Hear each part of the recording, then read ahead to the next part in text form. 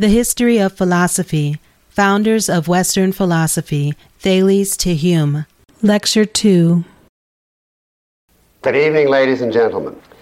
The philosophers that we looked at last week, although they were extremely influential on all later philosophy, did not have complete systems of philosophy to offer.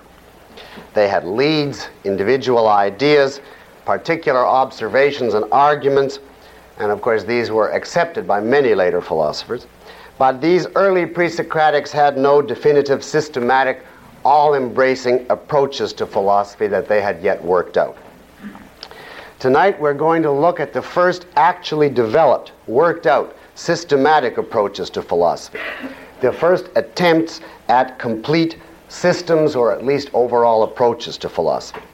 We're going to look at three kinds of philosophy that were formulated in Greece and endure to this day, with legions of supporters right to the present all around you, although presumably not in this room. The three kinds are materialism, skepticism, idealism. And I'll say a word at the outset defining each of these three basic approaches. Materialism is a technical term in metaphysics. It does not mean a preoccupation with money or sex. It is the view that reality is basically matter in motion, and that all so-called non-material or mental phenomena are to be explained entirely in physical, material terms. Skepticism is the view that no objective or certain knowledge of anything by anyone is possible. In other words, that what we call knowledge is really a guess, a hunch, a subjective feeling, a probability, or whatever you wish to call it, but not true knowledge. Idealism, again, is a technical term in philosophy. It does not mean devotion to the good. It is the view, again from metaphysics, that reality is basically non-material, and that the material world is not an irreducible primary, but actually simply a byproduct or expression of something more fundamental, something which is non-material in character. Now I note for the record that these are not the only possible approaches to philosophy, these three. Aristotle is no one of them, and neither is objectivism, but of that we'll say more later. Now, all of these three that we're going to look at tonight are derivatives in various ways of various of the early philosophers that we looked at last week. In a way, you could say that materialism is implied by Thales' view that everything is water, since water is a form of matter. Although Thales is too early to have grasped or stated the materialist implications of his statement, and it's highly doubtful that he would have accepted materialism if he had realized that it was entailed in his statement. Materialism's major Greek spokesmen are the atomists, and that's the first school we'll look at tonight. Skepticism is primarily a derivative of Heraclitus. You remember his disciple Cratylus, who stopped speaking altogether on the grounds that there was nothing to refer to. And its major exponent is the Sophist school. They are the last pre-Platonic school. I don't call them any longer pre-Socratic because they are contemporary with Socrates in the 5th century BC. And idealism in Greece is a derivative essentially of the Pythagorean viewpoint, with a large boost or assist from Parmenides and Heraclitus. And its major exponent, of course, is Plato, helped along by certain suggestions of Socrates. Now, of these three movements, I should say at the outset, the idealism of Plato was incomparably more influential in the ancient world, in the medieval world, in the modern world, and in the 20th century than either materialism or skepticism alone or in combination have ever been. In fact, one of the great attractions that Plato offered his followers, and does till this day, was that his approach to philosophy enabled them to escape the materialist or the skeptic approaches. So we're going to look comparatively briefly first at materialism and skepticism as general background, and then begin on Plato. And tonight we will cover just the base of his metaphysics. And now let's then turn first to the materialists, the atomists as they were called in Greece for a reason we'll see in a moment. We saw last week the problem raised by the opposition of Heraclitus and Parmenides. Everything is change and that's all that exists. There is no change, only the motionless one. And we saw the Pythagoreans attempt to solve the problem by postulating two worlds. One which is constant flux, this one, and that should satisfy Heraclitus in their view, and one which is immutable, and that should satisfy Parmenides. So there was an attempt to reconcile these two views. Now the atomists are the outcome of a very different kind of attempt also to reconcile Parmenides and Heraclitus. In other words, a very different attempt from the Pythagoreans. The atomists belong to a general approach which is called pluralism, P-L-U-R-A-L, pluralism, and the name I'll explain in a moment. The pluralists were a group of philosophers who agreed with elements of Parmenides and elements of Heraclitus as follows. They agreed with Parmenides that the stuff that makes up reality has to be uncreated, indestructible, eternal, unchanging. They agreed absolutely there can be no what is becoming what is not, or vice versa. There is no what is not. Or to put it another way, they agreed that nothing really new can ever come into or go out of existence. But they agreed with Heraclitus that there is such a thing as change, process, action, motion, becoming. And they regarded this as simply too obvious a fact to deny. The question was, how will we reconcile these two views? And they got this idea. They said, what if we abandon monism? Now, monism, remember, was the view I introduced the term last week. It is the view that there is only one world stuff, that everything, for instance, is water or air or whatever it happens to be. Suppose we abandon that view and say instead that there are many different stuffs which make up the world. And of course the name pluralism will come from the idea of many stuffs. Let us, they said to themselves, endow each of these stuffs by itself with all the Parmenidean characteristics, so that in itself each of them is unchanging, eternal, indestructible, like a little miniature Parmenidean universe. But, they said, the one thing we'll allow these stuffs is to move around in space. That's all. We'll allow them to change their position. We'll allow locomotion, locomotion as the only type of change permitted. Now, we will not therefore allow any internal alteration in the stuffs. No change in their individual qualities. And they argued locomotion doesn't violate Parmenides' principle because it doesn't require anything new to come into existence or to go out of existence. Locomotion involves simply a rearrangement of the stuffs that always exist in new combinations, a constant mixing and unmixing, as they put it, of the stuffs in different arrangements. So we will never have a case of what is becoming what is not, or vice versa. We are going to then explain every other kind of change exclusively as being actually, in reality, a process of changing position and therefore changing rearrangements of these unchanging stuffs. If you want to think of it this way, we'll take Parmenides 1 and smash it into a bunch of separate little stuffs.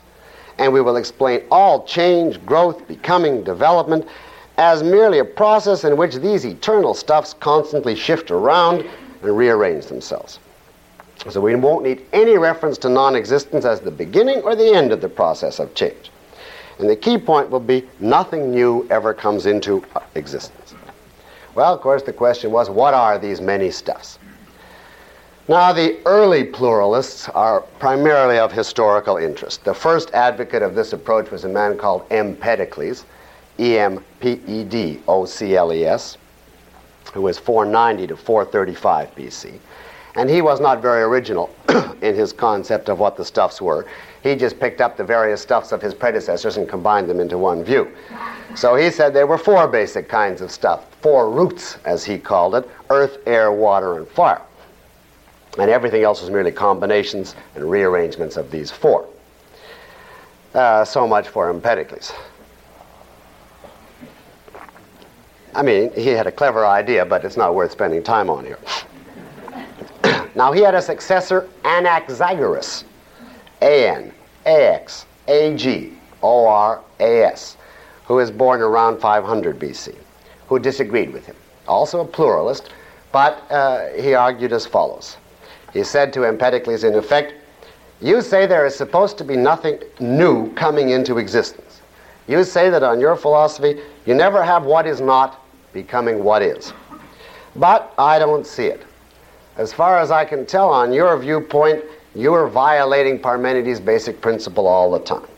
Consider, for instance, tomatoes, or bananas, or tobacco, or chalk, or flesh, or hair, and so on. Now you say that these things are formed when earth, air, and so on get into different combinations. But even so, all these things I mentioned are different from earth, air, water, and fire. They have different qualities. They have different tastes and different colors and different sounds and different odors. So something new is actually coming into existence. When various changes take place, banana taste comes into existence, and then when the banana disintegrates, it goes out of existence, and so on. He said we have to really be consistent here. If there are truly to be no new qualities in reality, and that's the basic Parmenidean principle, there has to be way more than 4 stuffs. There has to be an indefinite number of stuffs. There have to be as many different stuffs as there are different types of things. There has to be tomato stuff with its distinctive qualities, and banana stuff, flesh stuff, hair stuff, tobacco stuff, etc., etc. And each of these will have to be regarded as irreducible, inexplicable in terms of anything else, a basic ingredient of reality. Now, he said, if we take this view and we say little tiny bits of all of these stuffs are actually in everything, little seeds, as he put it, of all these stuffs are actually in everything. And you might say, well, but I don't see banana stuff and tomato stuff when I look at somebody's hair. And of course the answer would be only little seeds are there, and your senses are too gross to detect them. Your senses deceive you. You only see the dominant stuff. But suppose that little bits, little seeds were of everything, was in everything. Then, he says, change would really only be a rearrangement, and nothing new would ever come into existence. If we burned wood, for instance, and converted it to ash, well, there wouldn't be new qualities coming into existence because the ash stuff was always in the wood to begin with, and all that happened is a certain rearrangement made us able to perceive the ash stuff and temporarily obscured the wood stuff, which is still there, and so on for all changes. This, he said, is the only thing to do if we're to obey Parmenides' principle. On the other hand, this was a total dead end from the task undertaken by Thales. It was a total collapse, because Thales wanted to find unity in the midst of diversity. He wanted to find the one in the many, and here we end up with diversity, with the many as absolutely irreducible and inexplicable. It's a hopeless theory, which would be the end of science. All you can say about tomatoes is they're made of tomato stuff, and so on for everything else. And yet it seemed to follow from Empedocles if you're going to be consistent with Parmenides. At this point, the atomists enter the scene. Now, the 2 famous atomists are Leucippus, Leucippus, who lived sometime in the 6th century BC, and almost nothing is known of him. And therefore, the much more famous one is Democritus, Democritus, who, as far as we can tell, lived a whole century, from 460 to 360 BC. Now, they were also pluralists, these two, the atomist school. They agreed that the world was composed of many elements, each of them by itself too tiny to see, and that all change was merely the mixing and unmixing, the rearranging of these elements. But they said, Anaxagoras' theory is hopeless. What can we do to get out of it? Well, they came up with a theory which was destined to be fantastically influential. They said we have to distinguish 2 kinds of characteristics which physical things possess. 2 basically different kinds of characteristics. The qualities and the quantities. The qualitative characteristics versus the quantitative or mathematical or numerical characteristics. Now, in the qualities were included things like colors, red, orange, yellow, etc. Sounds, loud, soft, etc. Odors, you can think of examples. Tastes, temperatures, warm, cold, etc. Texture, rough, smooth, etc. Those are the qualities. In the quantities are the attributes which are mathematically measurable. And here you see an obvious influence of the Pythagoreans. And they include size, the exact amount of extension of a given particle. Shape, is it triangular or rectangular or what? Motion or rest, and at what rate? Is it standing still or is it moving? And if so, at what rate? And number. Is a thing one particle or is there 10 particles making up a peach or whatever? Those are the big four of the quantities: size, shape, state of motion, and number. Now, on the basis of this distinction, they said there is only one way out of Anaxagoras' dilemma. And that is to strip qualities from the things in the world altogether. To say that the things in the physical world actually only have quantitative characteristics, actually only have size, shape, motion, and number.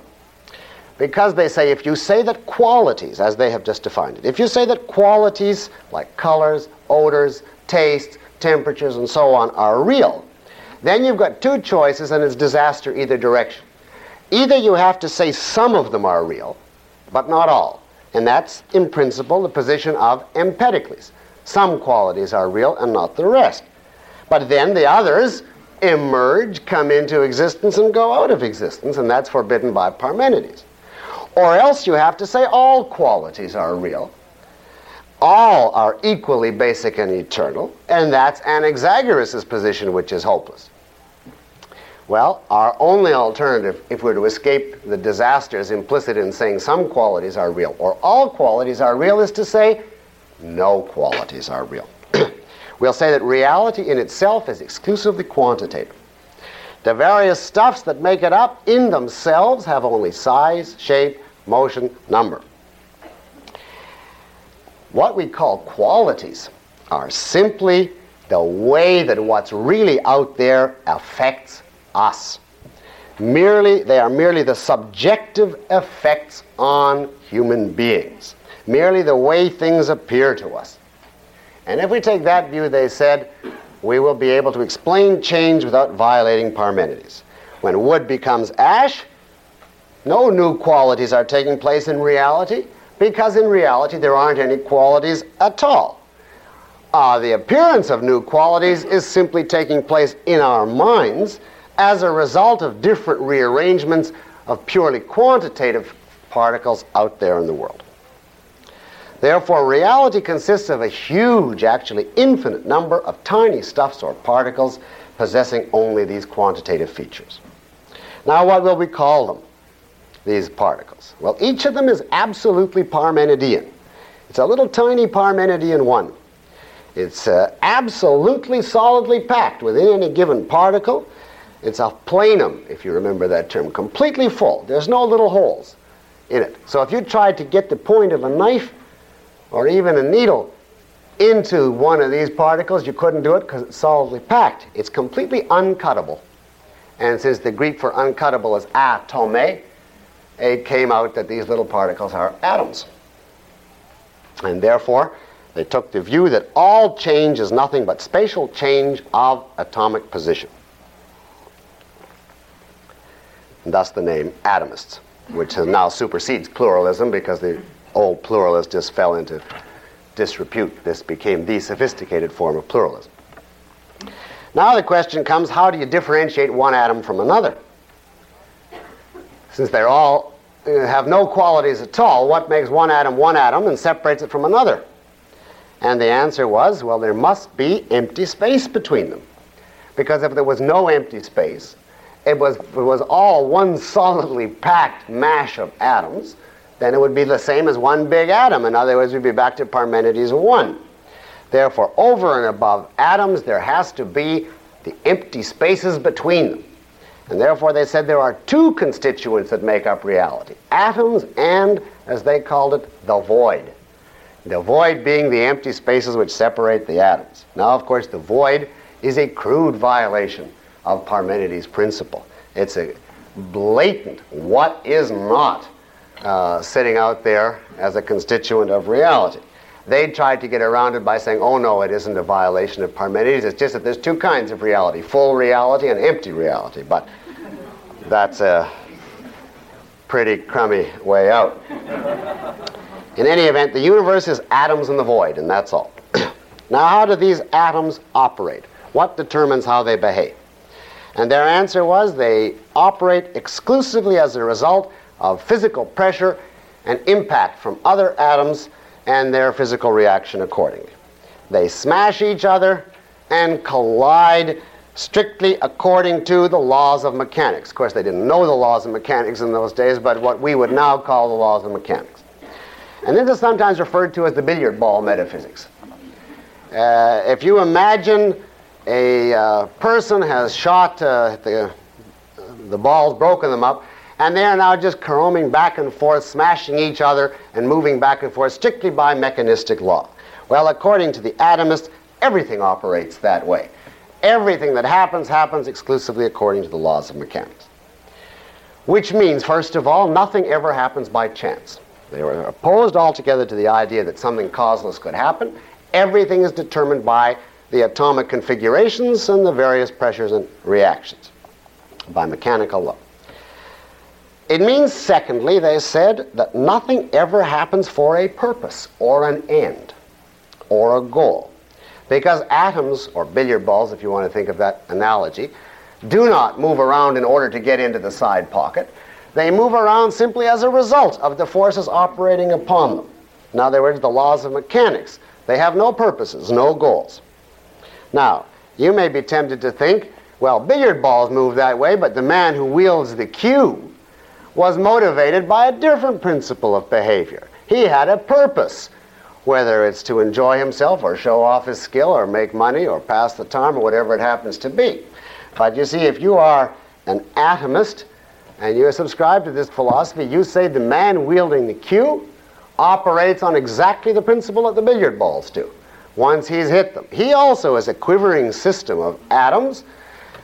Certain atoms struck him in the appropriate places, and that caused parts of his body to start quivering, and that caused him to pick up the cue, and that caused so and so, and at a certain point the motion is communicated to the balls, which start to jostle back and forth, and then they hit the table and others jostle, and so on and so on and so on, and that's it. Now, a metaphysics such as this is called technically mechanistic materialism. Now, each of those words has a meaning. Materialism I've already defined as the view that matter is the fundamental reality, and that anything non-material is simply a derivative or byproduct to be explained entirely in physical terms. Mechanism is the view that everything happens according to the laws of mechanics. In other words, it is contrasted with the view known as teleology, T-E-L-E-O-L-O-G-Y. Teleology is the idea that purpose is operative somewhere in the universe. Now, teleologists do not agree among themselves where. A religious teleologist will say the universe as a whole has a purpose, and everything has a purpose. A more naturalistic type of teleologist will say no, only certain parts of the universe has a purpose. For instance, only living creatures, or only conscious creatures, or conceivably only just human beings are governed by purpose. But in any event, the mechanists deny purpose on any level, anywhere. There simply is no such thing. Purposeful behavior is a myth. That is the essence of the meaning of the metaphysics of mechanistic materialism. And these are the first mechanistic materialists in history. Now, since this is put forth as a metaphysics, it encompasses everything, and therefore including man, as I've just indicated. It follows, therefore, that man is governed by strict, rigid determinism. Determinism is implied by materialism, because, of course, there's no mind to make any choices. And it's implied by mechanism, since everything happens according to the laws of mechanics. So they're double determinists. They are the first orthodox, systematic, principled, self-conscious determinists in philosophic history. Now, if you ask them, well, but don't you believe in any such thing as a mind or a soul? They say, oh yes, we believe in a soul, but the soul is made of soul atoms. And it's the presence of those particular atoms that give rise to life and consciousness. I might mention they also believed in gods. Apparently because people dreamed of gods, and at this primitive time they thought if something appears to you in a dream, it must have some counterpart in reality. But the gods, they insisted, were also made of atoms. They eventually perished the same way human beings did. They had no divine characteristics. They were indifferent to men. And at a certain point, their various atoms simply split up and went off in new combinations, and that was the end of the gods. So for practical purposes, atomists are atheists, although you will find that they believed in gods of an utterly unreligious and insignificant kind. Now that the soul atoms, I stress, are completely physical. On this philosophy, you could have a good handful of soul. Soul atoms are fine, round, smooth, polished, mobile, they said. They are diffused throughout the world. When a cluster of them enter a combination of grosser atoms and start quivering, then you have a living, or, if it's appropriately organized, a conscious entity. Consciousness is nothing but a quivering of the soul atoms.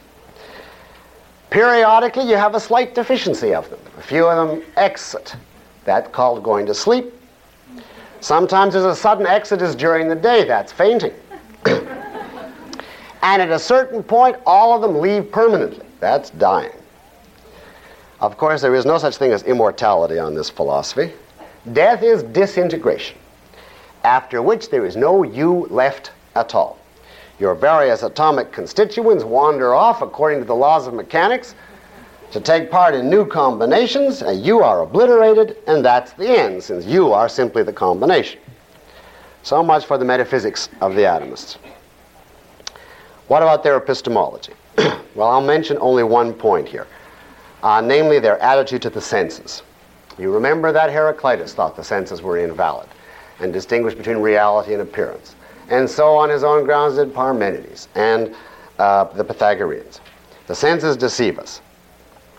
Well, the atomists hold the identical view. They hold that you cannot rely on the senses. Why? Well, judging by the senses, it appears that things have colors. Nothing seems clearer to me than that this tablecloth is green. And yet, in reality, we know, if this theory is correct, there are no colors. Green is a subjective effect on me. Nothing seems clearer than that this feels cool. And yet, we know that there are no temperatures in reality. Nothing seems clearer than that I'm hearing a sound now, namely my own voice, but there are no sounds. And there are no tastes, and there are no textures. All there is size, shape, and so on. Therefore, the senses are deceptive. Now, Democritus uses the term convention to, he copied that from the Sophist school, to stand for anything which is a product of man's subjective constitution as against the actual facts of reality. The Greeks frequently contrasted what came from convention and what came from nature or reality. And using that terminology, Democritus says in a famous quotation, quote, "By convention, sweet is sweet. By convention, bitter is bitter. By convention, hot is hot. By convention, cold is cold. By convention, color is color. But in reality, there are atoms in the void. That is, the objects of sense are supposed to be real, and it is customary to regard them as such. But in truth, they are not. Only the atoms in the void are real," unquote. So the atomists subscribe to the same dichotomy between reality, known by reason, and appearance, known by the senses. So they simply carry out the same thing that we've seen in many other cases. And they too, therefore, are philosophically rationalists. Now, those of you who know any modern philosophy will know that this distinction of the atomists between what they call qualities and quantities, although it never went anywhere in the ancient and medieval world, was picked up at the time of the Renaissance by almost all the influential scientists and philosophers. It was picked up by and accepted by Galileo, Descartes, Spinoza, Leibniz, Locke. And Locke gave it its modern name. He called it, instead of calling it qualities versus quantities, he called it the primary versus the secondary qualities. The primary being the quantities, the secondary being the subjective effects on us, in his view. And it was also, by all these philosophers, made the basis for invalidating the senses. So we're going to encounter it again. Its source is the Greek atomists, and it's enormously influential when we get to modern philosophy. And I'm going to leave it for now. It's a complex issue to untangle what is wrong with it. There are several different factors involved, and I'm going to present the objectivist view on this question in Lecture 12, at a time when you will be eager to know the answer if you're not already, because you will see the catastrophes that derive in the modern world from this distinction. But I suggest that you keep a list of issues I have promised to present the objectivist view on by the end of the course in Lecture 12, and number 1 is, what is wrong with the distinction between primary and secondary qualities? I do want to make one final comment before we leave atomism, however, about its metaphysics. Do not be misled by the primitive idea of atoms here, because in more sophisticated forms, this theory is enormously common today. It's all over the place, particularly among psychologists who are desperate to be regarded as scientific and who regard that as requiring that they be materialists. Perhaps the arch example is B.F. Skinner, but there are many, many others. Today, of course, they don't talk about soul atoms, but they talk, what they agree with in relation to the atomists is the view that we can explain all human behavior without reference to mind or consciousness. We can simply do without consciousness, write it off as just the workings of matter. And then, of course, they all disagree among themselves whether the relevant parts of matter are genes or electric charges or SR, stimulus response connections, or reflexes or super reflexes, etc., and so on. But that is all irrelevant philosophically. It's merely subtler forms of the Democritean theory. Philosophically, however, it is identical to Democritus. Scientifically, it's more sophisticated, but philosophically, it's identical. Now, as for what is wrong with mechanistic materialism as a philosophy, I'm going to have to refer you to some readings if you're interested. I'd refer you first to Miss Rand's article on Skinner in the Ayn Rand letter.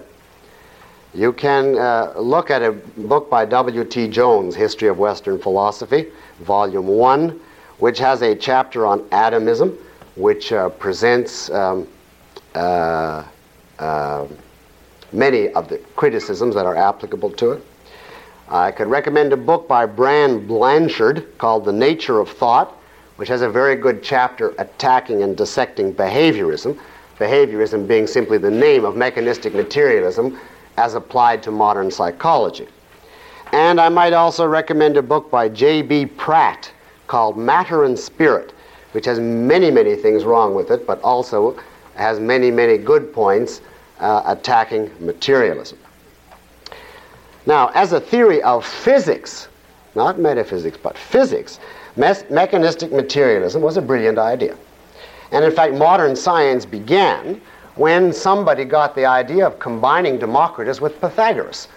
That is, of looking for mechanistic laws which were mathematically formulatable. But they didn't get that till the Renaissance, as we'll see when we get there.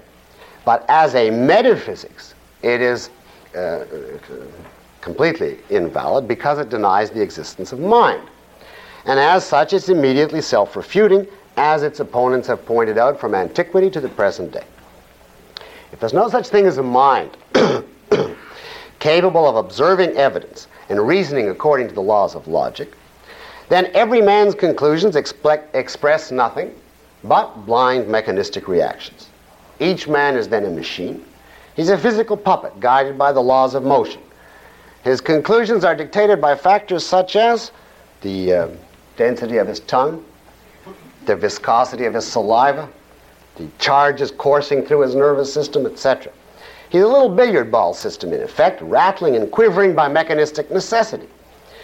No one on this philosophy, therefore, could ever claim to be guided by logic, by reason, by evidence, because there's no mind to grasp, to think, to relate the evidence. How, then, is anyone to decide which of all the conflicting positions on all the different subjects is true? The situation is this. You rattle the way you have to rattle, and I quiver the way I have to quiver, and that's it. No one can say his position is knowledge, simply that that's the way he has to quiver. In other words, materialism entails skepticism, and in that respect is self-refuting. You couldn't even know that materialism was true if you didn't have a mind to acquire knowledge. Now, there are many other objections, and you can consult the books that I mentioned. And if you wish, I would be very happy in the question period to expound at some length 3 or 4 random further objections to materialism if you want an arsenal of objections. But I'll wait to be asked in the question period if you want. All right, now let's leave the atomists and go on to the second school for this evening, the sophists. Now, the sophists, strictly speaking, were not so much a school as a professional class in the 5th century BC. Sophia, as you know, means wisdom. So sophist, if you go by the etymology, is a wise man and knower. However, what they knew and what they taught, if we put it briefly, was how to win friends and flatter the multitude and thereby gain political power in your particular city. They appealed above all to unscrupulous office seekers, and they taught them all the debating tricks, all the fallacies, all the confusing gimmicks that they could think of so that the aspiring politician could bamboozle his opponent. They were, in effect, like debased Dale Carnegies on the political level. The result was that they acquired a bad name, and the word sophist has come to have its present negative connotations. I might say partly the negative connotations are undeserved because they were held in opprobrium because they accepted money for teaching philosophy, which was regarded as a breach of moral principle. And apparently still is by many universities.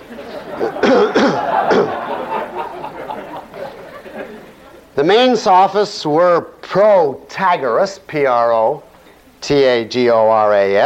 He's the father of sophism, 480 to 410 BC.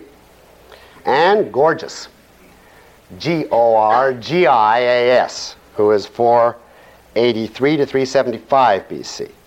You may have heard of others such as Thrasymachus and Callicles, but the big two are Protagoras and Gorgias. Now, philosophically, the sophists are the first avowed skeptics in history, if we ignore Cratylus, who never would say anything. And I've given you the definition of skepticism. No objective or certain knowledge is possible to anyone about anything. Nothing can be known. Well, how, you ask, do they know this? What arguments do they put forth? Primarily, they base their skepticism on an all-out attack on the senses. Now, when I say all-out, I mean all-out. They claim to prove that every sense perception by any creature is necessarily invalid. Now, this is a much more sweeping argument than the Reader's Digest type. I mean by that than the obviously popular type. For instance, there is the argument from illusion. You know, you put a stick in water and it appears bent and it's really straight. And there is a certain mentality that derives from that the conclusion that therefore the senses are unreliable. Or there's the argument from hallucinations. You know, you see a dagger before you or pink rats after having a drink and they aren't really there, and there's a certain mentality that concludes from that the senses are unreliable. Now, those arguments are very poor arguments. They wouldn't stop anybody seriously for 5 minutes. The sophists were not above using those arguments, but that was not the essence of their case. Their case was a much more important argument. It was an all-out attempt to show that every sense perception is wrong. Not just that we can be taken in by an occasional illusion or hallucination, but that you can never trust anything from the senses. Why? Well, here is the famous argument. Whenever we perceive, what we perceive depends upon 2 factors. 1,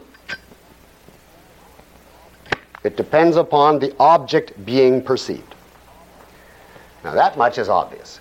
If I look at a person, That's one object. And I'm going to have a different experience than if I look at a pitcher of water, and so on. If I listen to Rachmaninoff, I'm going to have a different experience than if I listen to Beethoven. I'm hearing a different object. That much is obvious. But the crucial point is point 2. What you perceive, they say, depends not only on the object, but also on the nature of your sensory apparatus, the nature and condition of your sensory apparatus. Now here there are many famous examples. The colorblind man and the man with normal vision look at the same rug, and one says it's red, the other says no, it's gray. They're looking at the same object, but their experience is influenced by the type of sensory apparatus they have. You taste a piece of cherry pie and it tastes sweet. You then develop a cold or smoke 4 packages of cigarettes and coat your tongue appropriately and taste it, and it tastes bitter. Same object.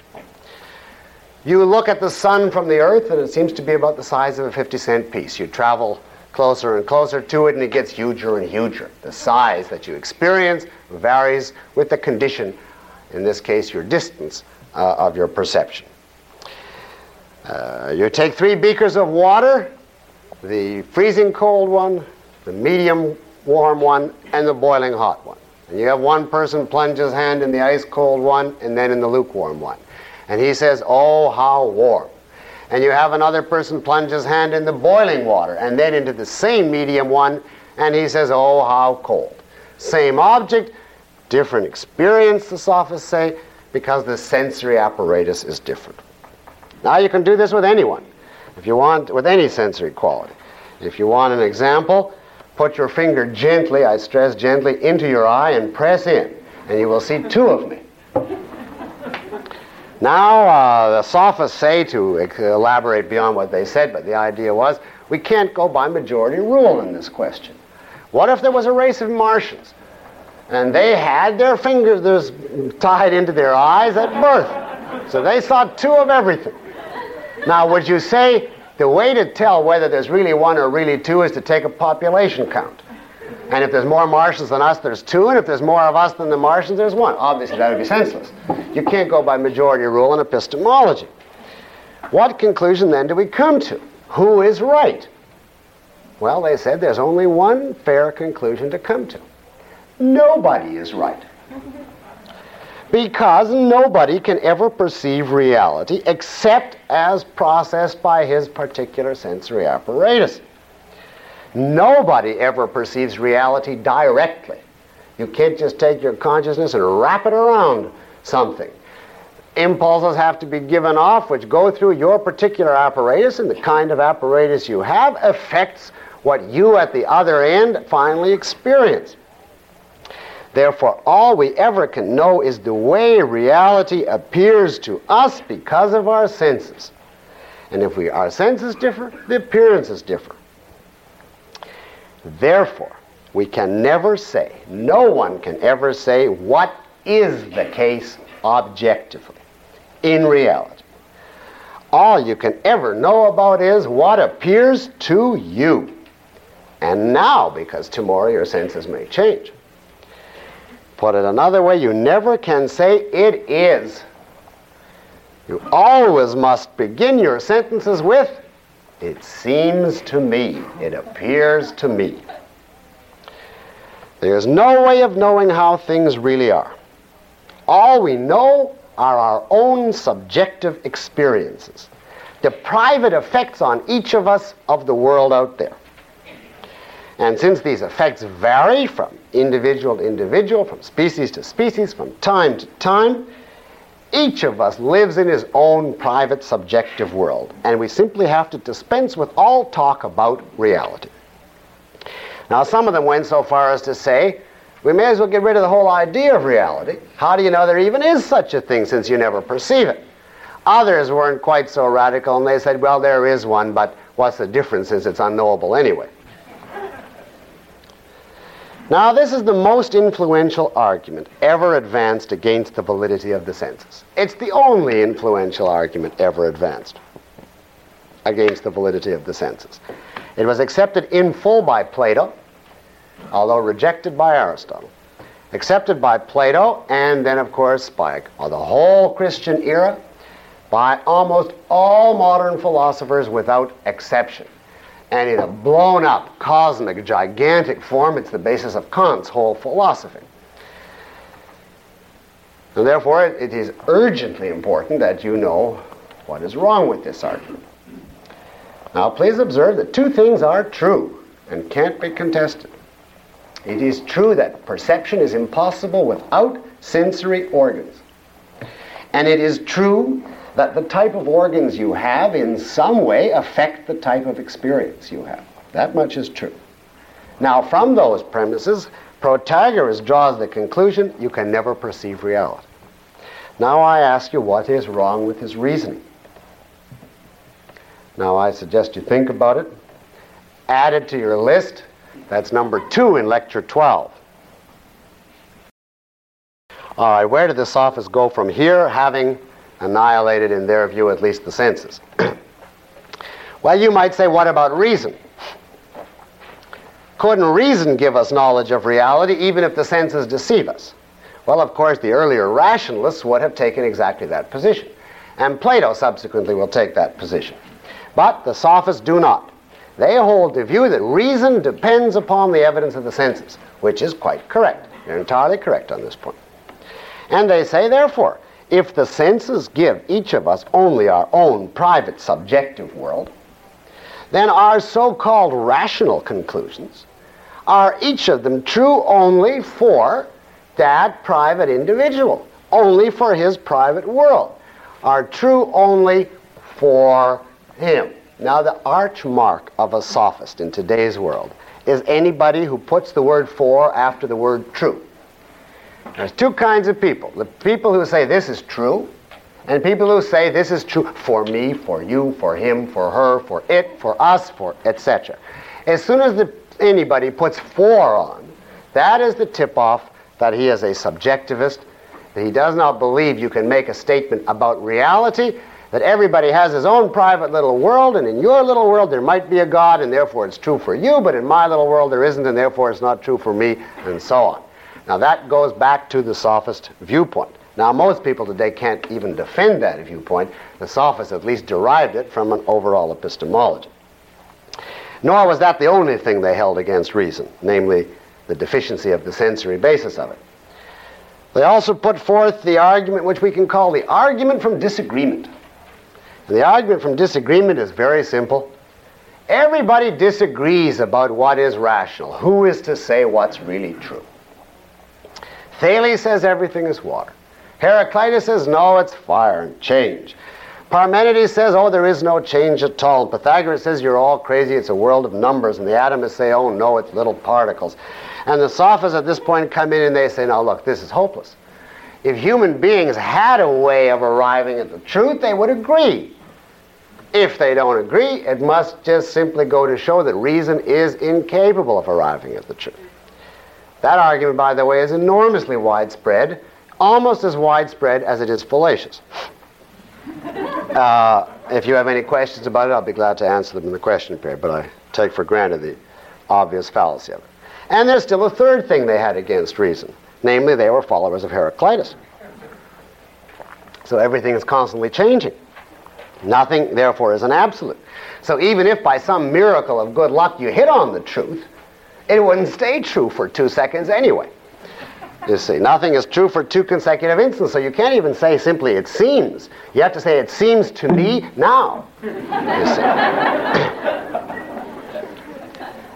Now, two famous statements expressing this view. One is Protagoras' famous statement, the Manifesto of Subjectivism. Man is the measure of all things that they are, and of things that are not, that they are not. Now, by man there, he means each individual man subjectively. In other words, if you believe, if you feel that something is so, it is so, for you, now. And if you don't, it isn't, for you, now, and so on. That's the famous man is the measure of all things. And therefore, of course, it's complete subjectivism and complete relativism. There's no absolutes, there's no objective truth. And the even more succinct formulation comes from Gorgias, who was the perfect example of a 20th century skeptic transplanted into ancient Greece. He wrote a book. They were all writing books on nature, on reality, on the nature of reality. So his book, in the true sophist tradition, was titled On Nature, subtitle, or the Non-Existent. And it maintained three basic propositions. One, nothing exists. Two, if anything existed, you couldn't know it. Three, if you could know it, you couldn't communicate it. Now, that is what you call skepticism. Now, it is useless to ask him, does he exist? Does he know the things that he claims? Has he communicated them? There's no use asking him that, because he'll say no. He'll say it's highly probable that nothing exists. And if you ask him, well, do you know that? He'll say it's highly probable that nothing exists, and so on and so on. That's what they used to call in the ancient world reduction to babbling. And the skeptic would finally stand in the corner and simply say it's highly probable, and it's highly probable, and it's highly probable, and so on.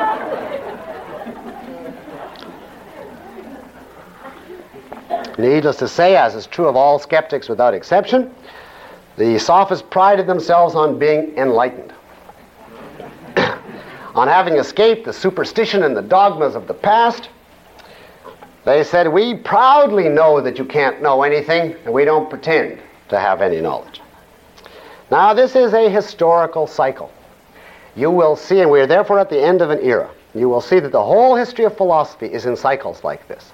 A constructive era collapsing into total skepticism, and then the beginning of a new one into a still deeper skepticism, in comparison to which even Gorgias seems to be a cognitive specialist. And so on and so on. This has been repeated over and over again. There's a fascinating parallel to the history of certain countries which have a mixed economy. That is, there'll be a constructive period, a boom, and then a bust, a depression. And then another constructive period, frequently with inflated speculation, following upon which there is a more severe depression. And that has been the entire pattern of the history of philosophy. And whenever you reach complete skepticism, you finish cycle one. And since people can't live by it, that is the time when a new philosopher of great importance always appears, because he is the one who tells mankind what to do now. Now, I simply say that in the 20th century, skepticism reached, and has now reached, the most intense level ever, which augurs well for the future of a new constructive period. Now let us turn in conclusion to the ethics or morality of the sophists, because they had very definite views on this question. Well, can ethics come from reason? Obviously not. Reason is deficient. Can it come from God? Obviously not. Now remember, the sophists, as good skeptics, are not atheists. Atheists claim to know something for certain, namely that there's no God. The skeptics are agnostics. The sophists are agnostics. They don't know one way or the other whether there's a God. But in any event, they don't know that he does exist, so he's no good for ethics. Well, the question is, where does ethics come from then? It can't come from reality. It can't come from God. And their answer is very simple. It doesn't. It comes from nowhere. There is no objective ethics. There is no basis for it, no source of it, and man has no cognitive faculty to grasp it. Therefore, they are, as you would expect, complete ethical subjectivists and complete ethical relativists. Man is the measure of all things, including of all things that are good. You say to them, but don't you recognize certain virtues that man should follow? Answer, virtue is an arbitrary social convention. Their position is, if you feel that something is good, and by something I mean anything, whether it's having an ice cream cone or massacring a continent, if you feel that it's good or right, it is good for you. Now, all desires are ethically equal, because there's nothing to go by except arbitrary desires and passions. If they were starting out their ethics systematically, the first proposition would be, I want it, whatever it happens to be. And if you say to them, well, what about facts or reality? Of course, the answer will be, who knows anything about facts or reality? If you say, shouldn't your desires be rational? The answer would be, what's rational for you isn't rational for me. Man is to measure. And so we have an ethics, putting it in objectivist terminology, of avowed whim worshipping. And according to the later sophists particularly, the more intense your whims, your arbitrary desires, the better. The ideal life, they said, is, first you should burn with passionate, arbitrary desire, of any kind at all, and then go out and satisfy it by any means at all. All desires and all means of satisfying them are equally valid. Live by your desires. They said that's what is the natural element in you. That's what's given you by nature, by reality, you see. All the talk and argument and reasoning and philosophy and so on, that is simply artificial. That is conventional. That's simply society's arbitrary dictates. And so they are profoundly anti-intellectual, as they would have to be, considering the intellect to be completely impotent. And they believe that the way to achieve morality, as they construe it, is simply express your passions, a view which has been adopted intact by many schools of contemporary psychotherapy. Exactly this same view, only instead of saying this is the way to be moral, they say this is the way to be uninhibited and healthy. Now the later sophists added in another point to this view. Because the question came up, well, what happens if your desires conflict with somebody else's desires and you have to deal with other human beings? What do you do then? And the answer was, smash him with a club before he smashes you. In other words, there's only one method of dealing with other men, and that is brute physical force. It's useless to try to argue with men or convince them by reason, for obvious reasons. Reason is helpless. The only argument is a club. This is particularly, Thrasymachus in particular is famous for this view. It's the first time we've had in philosophy the view that might makes right. Now they said there's only one trouble with what people call immorality, like lying, cheating, robbing, raping, murdering, etc. The only trouble is you get caught. But suppose, they said, you could put on a veneer of virtue. You know, you could join some appropriate charitable organizations and some clubs and so on, so it looked like you were a good law-abiding citizen. And you make appropriate sacrifices at religious temples, and therefore you bribe the gods. Suppose you could put on this outer covering of vice, they said, and at the same time live a subterranean life, outer covering of virtue, and at the same time live a subterranean life of roaring vice. Well, they said that would be terrific. You would then have the best of both worlds, the rewards of virtue, the social approval, and the pleasures of vice. Or if you can't do that, they said, what about trying to become a dictator? Get a big police and military on your side, and then you don't have to worry about any retaliation. And they went on, this is not simply our theory. All men are like this. This is human nature. Why then do most men say you shouldn't live this way? Why does society say you shouldn't cheat and rob and kill and rape? And their answer was, society is a hypocrite. Society is a coward. The people that make up society secretly lust after just this kind of life, but they're afraid. They figure if they do this and they start the rule, slaughter other people to get what you want, somebody's going to do it to them and beat them to the punch. And therefore they get together and they say, let's compromise. I'll give up what would be the ideal life of killing you if you give up what would be the ideal life of killing me, and so we'll follow these rules. But they said as society does this strictly out of fear, cowardice, and hypocrisy, therefore, not out of conviction. Every man would run riot like a whim-worshipping sophist if he thought he could get away with it. Now, the famous story illustrating this is told by Plato, who, of course, profoundly opposes the sophists. And it's the story of the ring of Gyges, G-Y-G-E-S, a mythical character, but simply used as like a parable to illustrate a point. Gyges was a shepherd who had discovered a ring. And this ring had the magical power that when you turned the stone to the ground, you became invisible. So it was like an anticipation of H.G. Wells' Invisible Man. And the sophists say if you had the magic ring of Gyges, life would be magnificent. You could then run riot. You could do anything you wanted, satisfy all desires, and you would be in a perfect state. And they say everyone is like that. That's the way people are. And the only question is, do you have the courage, in effect, to approximate this condition, or are you going to be a coward? Now, if I can just read you for a moment from Plato's presentation of this view. His dialogues, of course, represent different views that he tries to answer, but this is a famous description by Thrasymachus, speaking in Plato's dialogue, of the myth of Gyges, the ring of Gyges. I'll just read you an excerpt from it.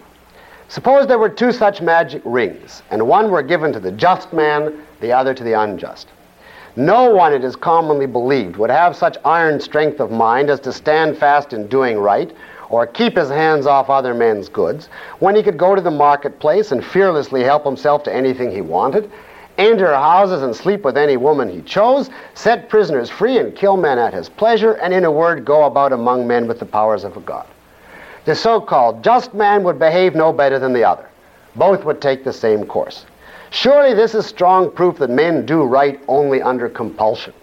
No individual thinks of it as good for him personally, since he does wrong whenever he thinks he has the power.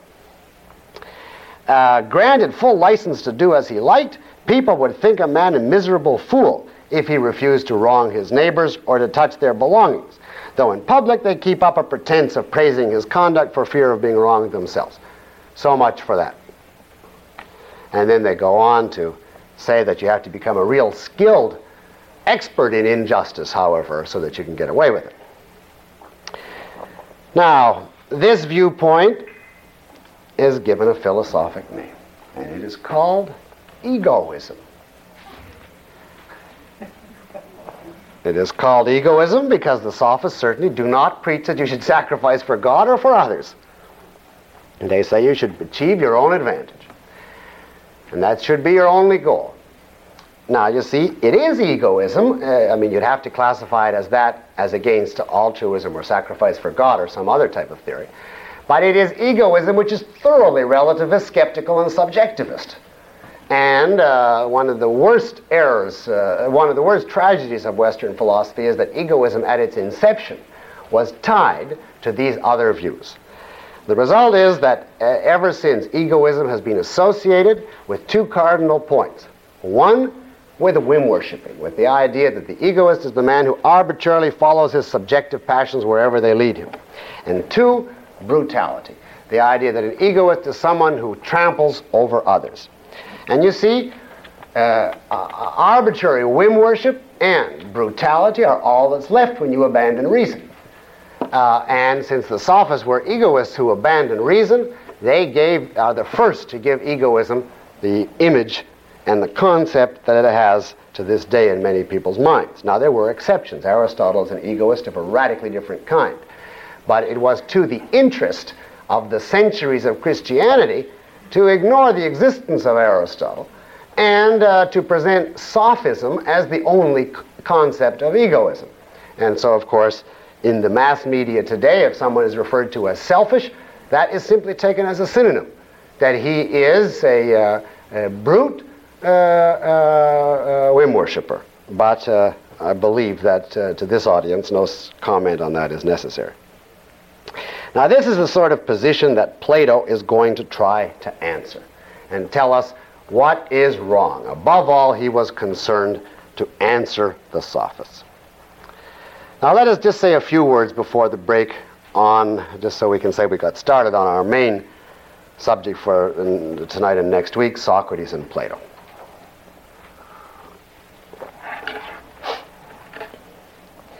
The two philosophers who set out to answer the sophists, to ground objective knowledge and objective morality. And between them they founded the first complete philosophy, the first complete system, including an integrated presentation in metaphysics, epistemology, ethics, politics, aesthetics. So we finally passed the era of fragments and of simply background and reached the beginning of the new constructive era. And first, a few words about Socrates. His dates are 470 to 400 BC. It is very difficult to separate him from Plato because Socrates left no writings. He is known primarily through Plato's dialogues. And how much of those dialogues is historically accurate, and how much are words that Plato put into Socrates' mouth after Socrates died, it's impossible to say exactly. You can find commentators and interpreters who range from one extreme to the other, who say on the one, some of them say there was no such person as Socrates. He was a myth invented by Plato and Xenophon. Other people say there was no such thinker as Plato. He was just a secretary who took down what Socrates had to say. But I think in this particular case, moderation is the best policy. And I agree with the standard viewpoint, which is that the early dialogues of Plato, written when he was young, represent the historical Socrates on the whole, and the so-called middle and later dialogues of Plato represent Plato. But it doesn't really make any difference, because if you want to get around this problem, call it the Socratic-Platonic philosophy. And don't bother to apportion credit or blame. Now, but if we interpret Socrates in this way, his interest was basically in ethics, rather than in metaphysics.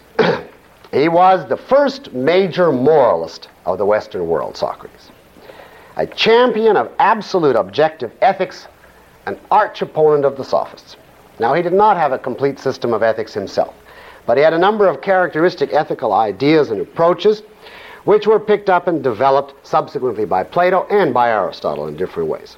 And next week we'll look at some of these typical Socratic ethical tenets in connection with our discussion of Plato's ethics.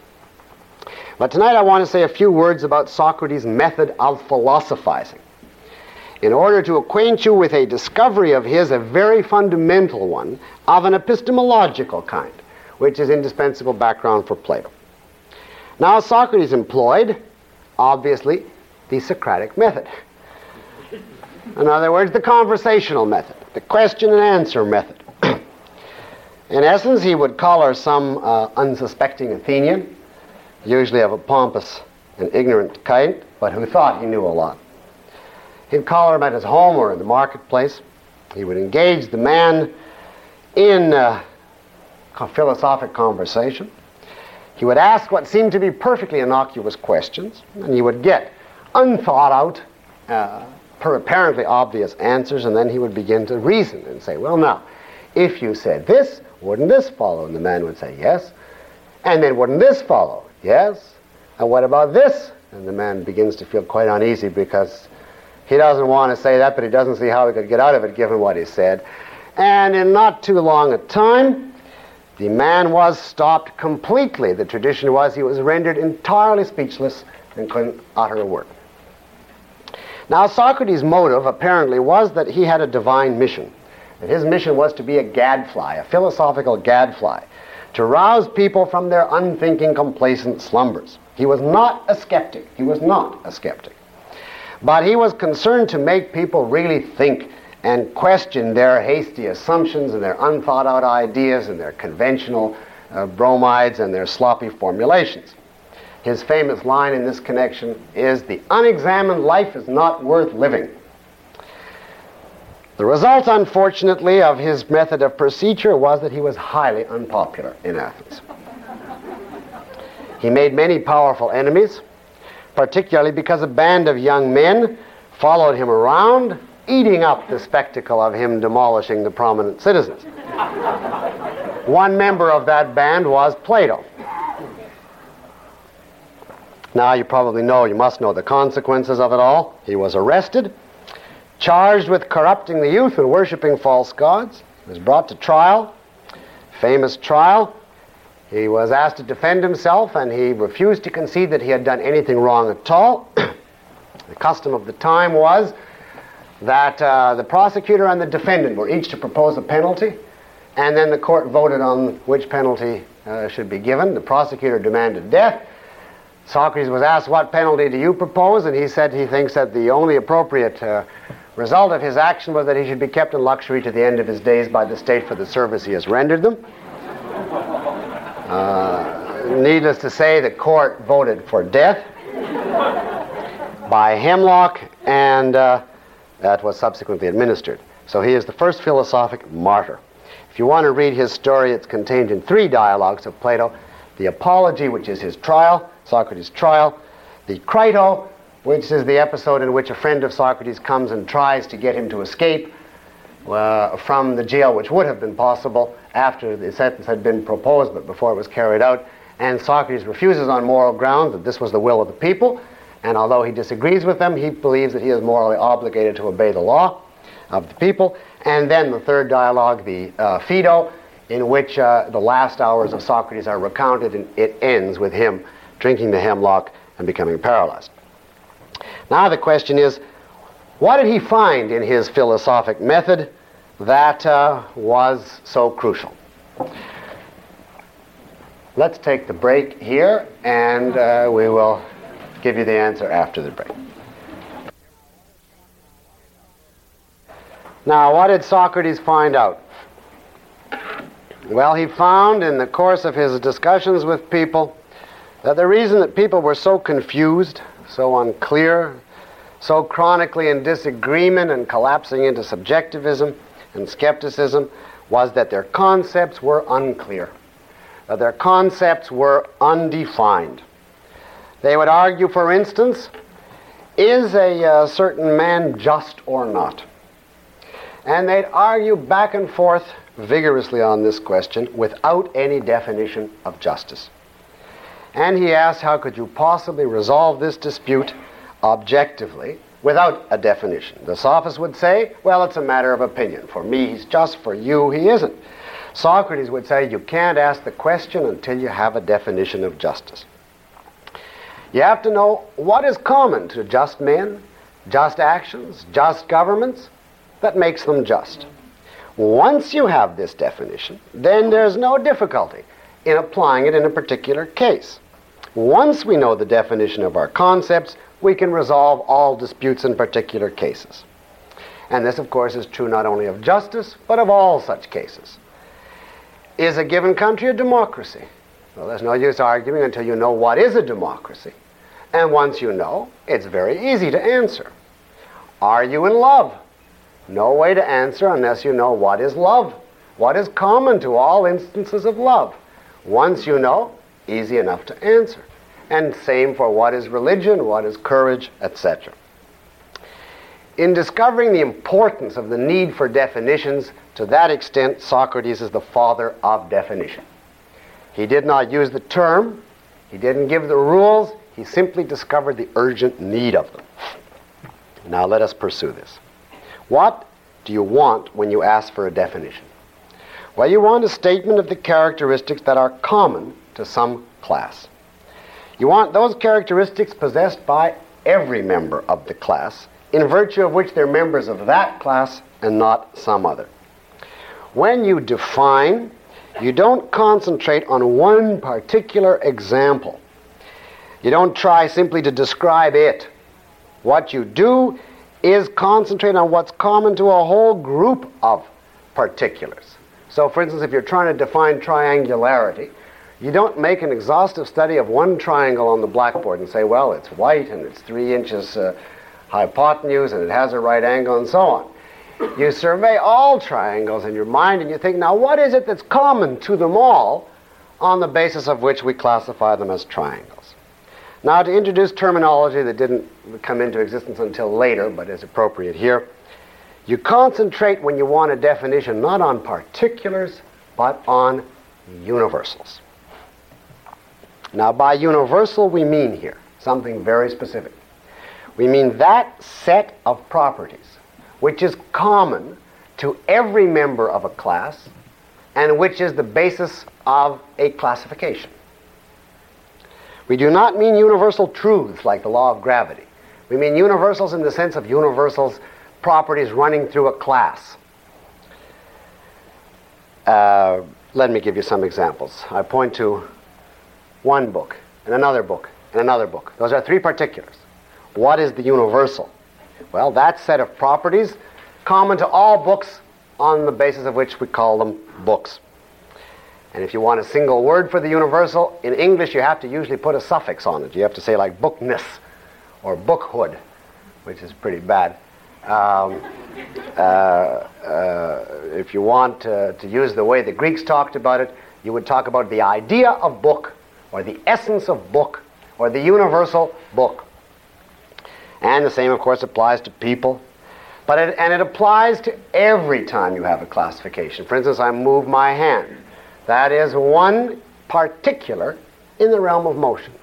And you moved your head, and that's another particular. And the earth moves around the sun, and that's another particular. What is the common? What is the universal? Motion. Or, I point to this shade of green, that's a particular. And that shade of green is a particular. And that shade of green is a particular. Particular quality. And what's common to them all? Greenness. That would be the universal. And it applies to relationships. This cup is on top of the desk. My body is on top of the stage. This floor is on top of the preceding one. And what is the universal? Well, if you wanted to coin a grotesque word, you'd say it's on top of hood. Or on the relation of one thing being above another, you see. Now, what Socrates established was that the crucial problem of human knowledge was the knowledge of universals. Wherever we have a word, we have a universal, except for proper nouns. John Smith is not a universal, that's a particular. Unless you're using Smith to mean someone engaged in a certain occupation with a small s, and then, of course, it's a universal. Now, Socrates believed, and Plato believed, and Aristotle believed, that the thing that made man distinctive from the animals, everything that was distinctive about him derived from his ability to grasp universals. They said that's what it means to say man is a rational being. He can abstract. He can grasp common denominators. He can conceptualize. He can classify. And therefore, he can generalize. He can grasp laws. He can apply to all the other particulars he's never encountered the information he gets from merely some particulars. He can predict the future. He can satisfy his desires and control his environment. But if you take away that one crucial capacity, the ability to grasp universals, you're left with animals who merely are able to perceive particulars and react to them, but can't abstract universals, and therefore can't draw conclusions, can't formulate principles, and are comparatively helpless. A dog, for instance, likes a bone. He likes a number of bones. Now the question is, why doesn't it occur to him to start a bone store? Or to start a science of bones, bonology, and find out where the bones come from and how do you get them. And the trouble is, the poor dog can't get the idea of boneness, you see. He gets this bone, and then the next one, he forgot the first one, and then the next one, and so on. And so his problem is he's enmeshed in the particulars, and he can't rise to universals, you see. So Socrates, putting it in more modern terminology, was the one who really discovered for the first time in the West the importance of conceptual as distinct from perceptual knowledge. And conceptual knowledge was knowledge of common denominators, knowledge of universals. If we can validate knowledge of universals, said Socrates, then the sophists would be answered. We'd have no difficulty answering the sophists. Because the sophists go around arguing, what should this man do, what should he not do? They never solve the problem. They say it's all subjective. What's wrong? They don't ask, what is man? Man as such now. What kind of a being is he? What characteristics are common to all men and peculiar to them, in virtue of which they are men? The sophists say, well, men vary, circumstances vary. And it's true men vary, but man remains the same. And if we didn't restrict ourselves to simply perception of particulars, if we focused on the universal, or the essence, which is essentially a synonym for the universal here, then we would have means to answer questions about individual men.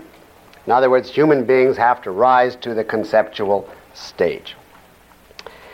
Once we grasp universals conceptually and see particulars as simply instances or examples of them, we will have universal standards, universal definitions, and we'll end all our disagreements and our subjectivism.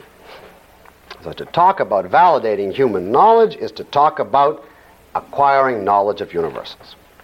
That is essentially the legacy left by Socrates in epistemology, although he did not use any of that terminology. Universal, particular, definition, etc. are all later terms. Now let's pick up Plato. 427 to 347 BC. One of Socrates' disciples, as I said. He wrote a great deal. A lot of it is lost to us. What we have is primarily, aside from some letters, a series of dialogues, 20-odd dialogues. He wrote in that form in order to reproduce and perpetuate the conversational method of his master. You know, of course, that Plato founded the first university of the Western world, the Academy, and therefore his followers were frequently called in the ancient world the academics from Academy. Its motto was supposed to be emblazoned over the doors of it, "Let no one ignorant of geometry enter here," which can suggest to you already the influence of Pythagoras on Plato. His major work in terms of popular and known by just about everybody is the Republic. Now, Plato, to do him credit in advance, is undoubtedly one of the two most influential philosophers of all time, the other being Aristotle. He is the first great philosophic genius in human history. And I say that deliberately and advisedly, not from the perspective of the truth of his ideas or even the rationality of them, because objectivism disagrees entirely with Platonism, with its conclusions and its approach. But he is nevertheless one of the greatest geniuses philosophically in three ways: in his abstract ability, which was superlatively greater than everyone else in the history of thought but for Aristotle; in his originality, he was the man essentially who created philosophy from the tentative bits and suggestions that I've given you so far; and in his power of systematic integration. He was the first to put it all together into a comprehensive view of man, of reality, of knowledge, of life, of ethics, of politics, of art. And this is an achievement not to be underestimated. Now, Plato was in complete agreement with Socrates' view that the crucial knowledge needed for man was a knowledge of universals. He himself, however, drew metaphysical conclusions from this that Socrates, as far as we can tell, did not. Now, I want to follow Plato here step by step because this is the most crucial part of his philosophy. It's the basis of his distinctive, world-famous, staggeringly influential metaphysics. Well, we start with the premise then that universals must be knowable. Otherwise, we're going to be back in the position of the animals and the sophists. Well, if universals must be knowable, we can conclude one thing right away. They must actually exist. They must be real. Because Parmenides has made it perfectly clear that thou canst not know what is not.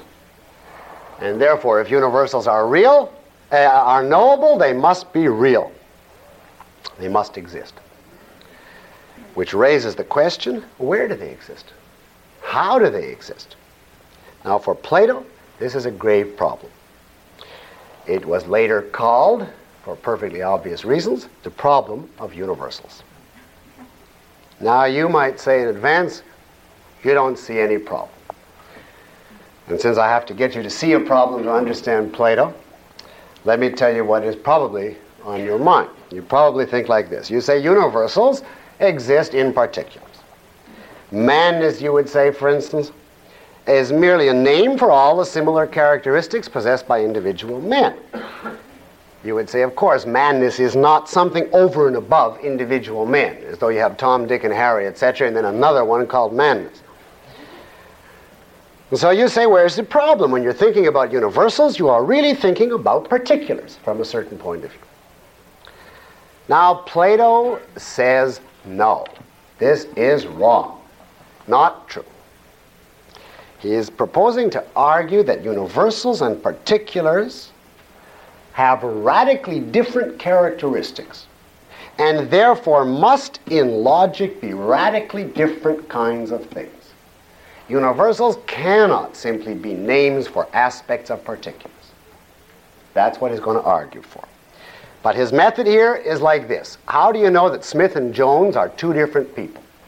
Suppose somebody said Smith is just a name for parts of Jones.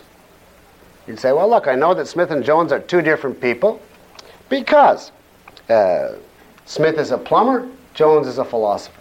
Smith is rich, Jones is poor, etc. Make a list of all the different characteristics, and you say they have to be two completely different entities because they have completely opposite characteristics. Well, Plato proposes to do exactly that with universals and particulars. He's going to find a whole list of differences, complete opposites, on every count, and he's going to say how, therefore, could universals possibly be a name for groups of particulars when they're completely opposite? There must then be two worlds, is the conclusion we're going to come to. A world which has the characteristics of particulars, and another one which has the characteristics of universals. Well, how do these differ? How do universals and particulars differ? And there are 4 points, at least, that Plato makes.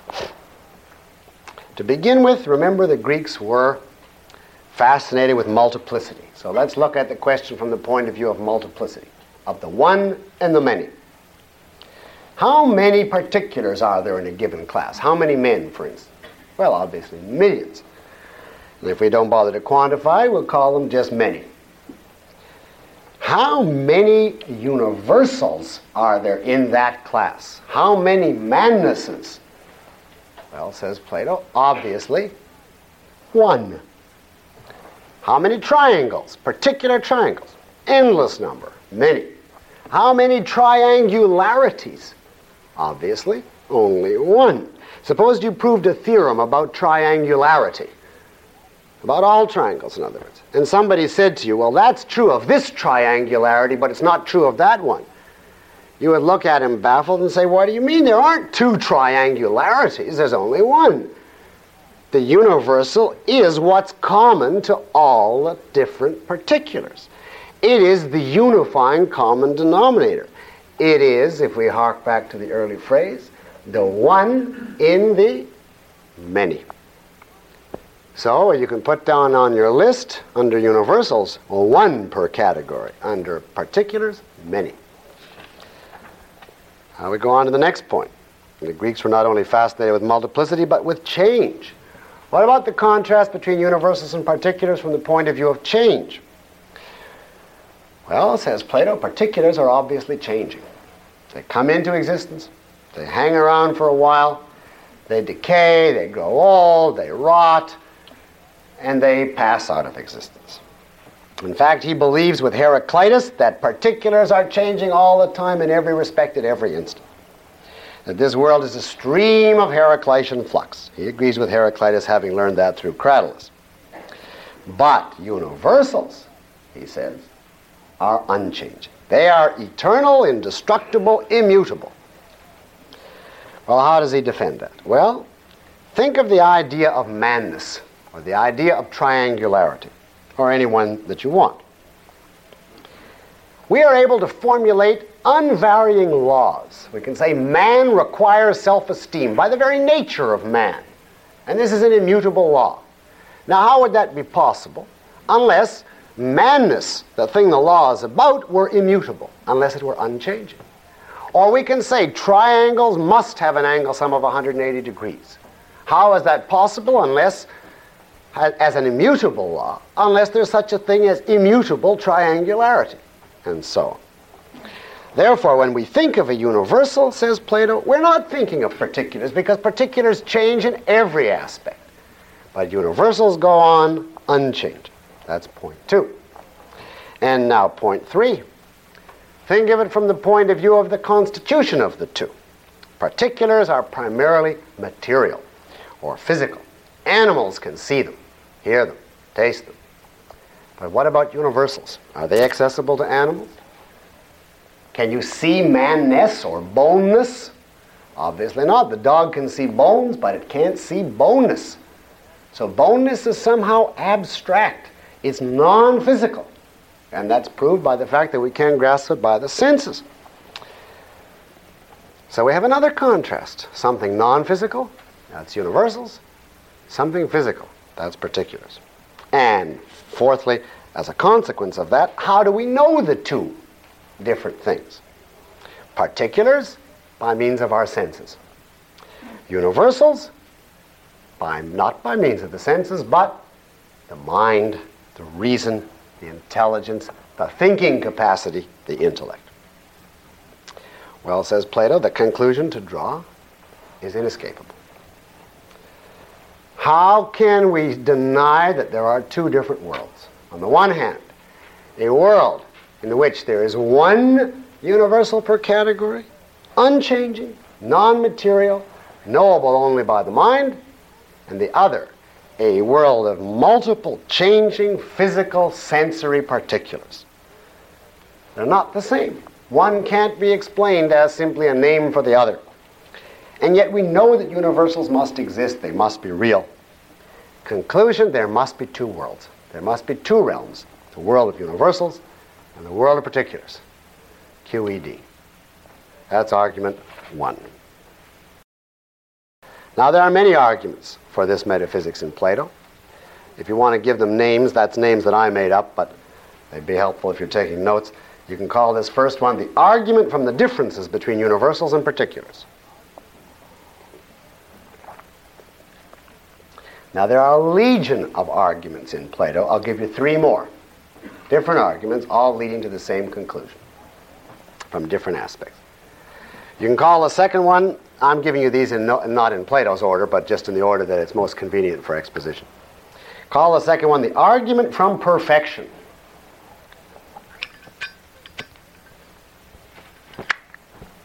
And this one begins, where do we get our concepts and standards of perfection? In any category. Now, Plato primarily uses mathematical and ethical examples here, like the perfect triangle or the perfectly just man, but it applies to any category. A perfect straight line, a perfect government, a perfect banana, a perfect inner spring mattress, you name it. Where do we get our concepts of perfection from? Well, you might say by seeing individual perfect instances and then abstracting. Plato says, no, you could not have got your concept of perfection by this means because nothing in this world is perfect. Nothing in this world is perfect. A fundamental principle of Plato's philosophy. There is no such thing as perfection in this world. Why not? Well, he says that's proved by the fact that things in this world change. If a thing changes, it couldn't be perfect, because if it was perfect, it would simply stand still. It would lack nothing. Take, for instance, a man. Suppose a man was perfect. He lacked nothing. It's completely perfect. Well, then he wouldn't have to eat. He doesn't lack food. He wouldn't have to go to school. He doesn't lack knowledge. He wouldn't have to breathe. He doesn't lack air. He'd simply be the way the Christian Jewish God is supposed to be. He'd just sit there motionless because he's already perfect, you see. On the other hand, if things change, that means they lack something. They're imperfect.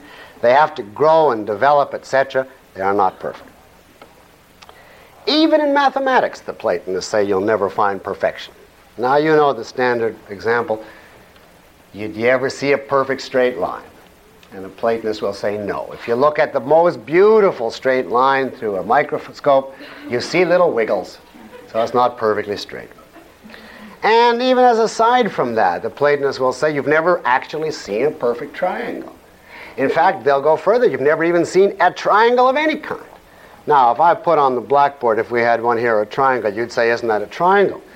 And the Platonists would say, no, it is not. A triangle is defined as a plane figure bounded by three straight lines. Now, what I have on the board is not a line. A line is simply extension in one dimension. It's a three-dimensional phenomenon. It comes out from the board a certain distance, and it has a certain thickness. So if it was to be simply a line, which is how a triangle is defined, we'd have to erase the chalk from the board to get rid of the thickness, and we'd have to erase the width of it, and of course we'd have left nothing. In other words, we don't have not only a perfect triangle, we don't even have a triangle. What we have is a crude approximation of a triangle, which is not a sensory phenomenon, according to Plato. So, if you can't get it in mathematics, you can't get it anywhere. But, what do we then conclude? we must have got our concepts of perfection from somewhere, because we have those concepts. We criticize things as imperfect, and the fact that we say something is imperfect presupposes that we know in some way what would perfection consist of. So we have a knowledge of what perfection consists of, and yet we couldn't have got it from this world. Well then, from where? Well, Plato says we must have got it from contemplating another world. A world which contains the perfect embodiment of everything in this world. A world of perfect archetypes or universals. Now notice that whenever we think of a universal, or at least typically, you usually have a perfect, unblemished representative in mind. If I say think of man, well, to most of you at least, John Galt will come to mind and not some welfare recipient. If you say university, with all due allowances for deterioration, you probably think of Harvard and not of a teacher's college in Tennessee. If you say the human body, you think of an Olympic athlete and not some broken down Hulk, etc. So the association between the universal and the perfect is very firm, very strong, and Plato cashes in on it to conclude that the world of perfection that we need is precisely the world of universals. And he concludes, therefore, there must be a world of perfect universals, which we have contemplated at some time prior to this life, thereby gaining our standards and knowledge of perfection, and thereby, by contrast, being able to say that the things in this world are imperfect. Now notice, therefore, we've not only established by this particular argument the world of universals, but two other things. We've established innate ideas, knowledge possessed in us at birth, because we had to be born with this knowledge of perfection. Since we have it, and as he claims to have proved, we couldn't have acquired it during this life. So it had to come from another world, and that means we had to have knowledge at birth. So we've laid the first groundwork for the theory of innate ideas in epistemology. And in regard to another point, we've proved that the soul must be independent of the body, because the soul must have been in this other world apart from and prior to the formation of the body. And therefore, we've laid the groundwork to establish the immortality of the soul. So this argument brings in a whole bunch of Platonic themes. All right, let's turn to argument 3, which I call the argument from the order of knowledge. And it takes off from the question, which in logic would you have to learn first? Would you have to know first? Universals or particulars? Now you might think, well, first you know particulars and then you arrive at universals by abstraction from what they have in common. Plato says absolutely wrong. He says it's impossible to know particulars, to classify them, to categorize them, unless you knew universals in advance. And he goes into an elaborate criticism of the theory that you arrive at universals by a process of abstraction. Now, the advocate of abstraction, which is essentially the Aristotelian view, says the way you arrive at particulars, and I'll give Aristotle perfectly good hearing when we get to him, but for now, I'm doing my best by Plato. The advocate of the view that you arrive at universals by abstraction from particulars says, if you want to define justice, for instance, or arrive at a knowledge of justice in general, the way to do it is collect before your mind all the particular instances of justice, or at least a great many, and then abstract and see what they have in common. To which Plato says this is an impossible thing to do, because if you didn't know what justice was in advance, how would you know what was a particular instance of it? How would you know what things to collect together and perform the abstraction from? How would you know what particulars to group together? Now, says Plato, we have a real tricky question here. To define a universal, we have to assemble the instances before us. For instance, in the case of justice, and then grasp what's common. But we're in this position. If we knew in advance what was common, if we already knew, we would never have to inquire, because we know all definitions in advance. If we don't know in advance, then we have no idea how to inquire, because we don't know what particulars to collect or group together. Suppose I told you, go out and find the definition of gloop. And you say, how? I say, find all the particular gloops and then abstract what they have. Say, that's ridiculous. I don't know what to look for. So Plato says we're in this paradoxical position. Somehow we have to know universals in advance to be able to organize particulars. And yet we don't know them in advance. Otherwise we would simply be able, if we did, we'd simply be able to whip off the answers, and we obviously don't. We have to know and not know. And how is that possible? Well, he says there's only one solution. There must again be a realm of universals, independent of this world, which we knew before this life. Of course, here he's relying on the Pythagorean wheel of birth reincarnation idea. It must be the case that we were born with innate knowledge of all these universals. So in a certain sense, we're born omniscient. We know every category and all the relationships, which means all the laws. And in that sense, we do have all knowledge. But the knowledge in it is unconscious when we're born. It's deep in our subconscious, to use modern terms. And you have to go through a special process, which I'll tell you about next week, to unearth it. And therefore, in a sense, yes, we are born with it, in the sense that we have it.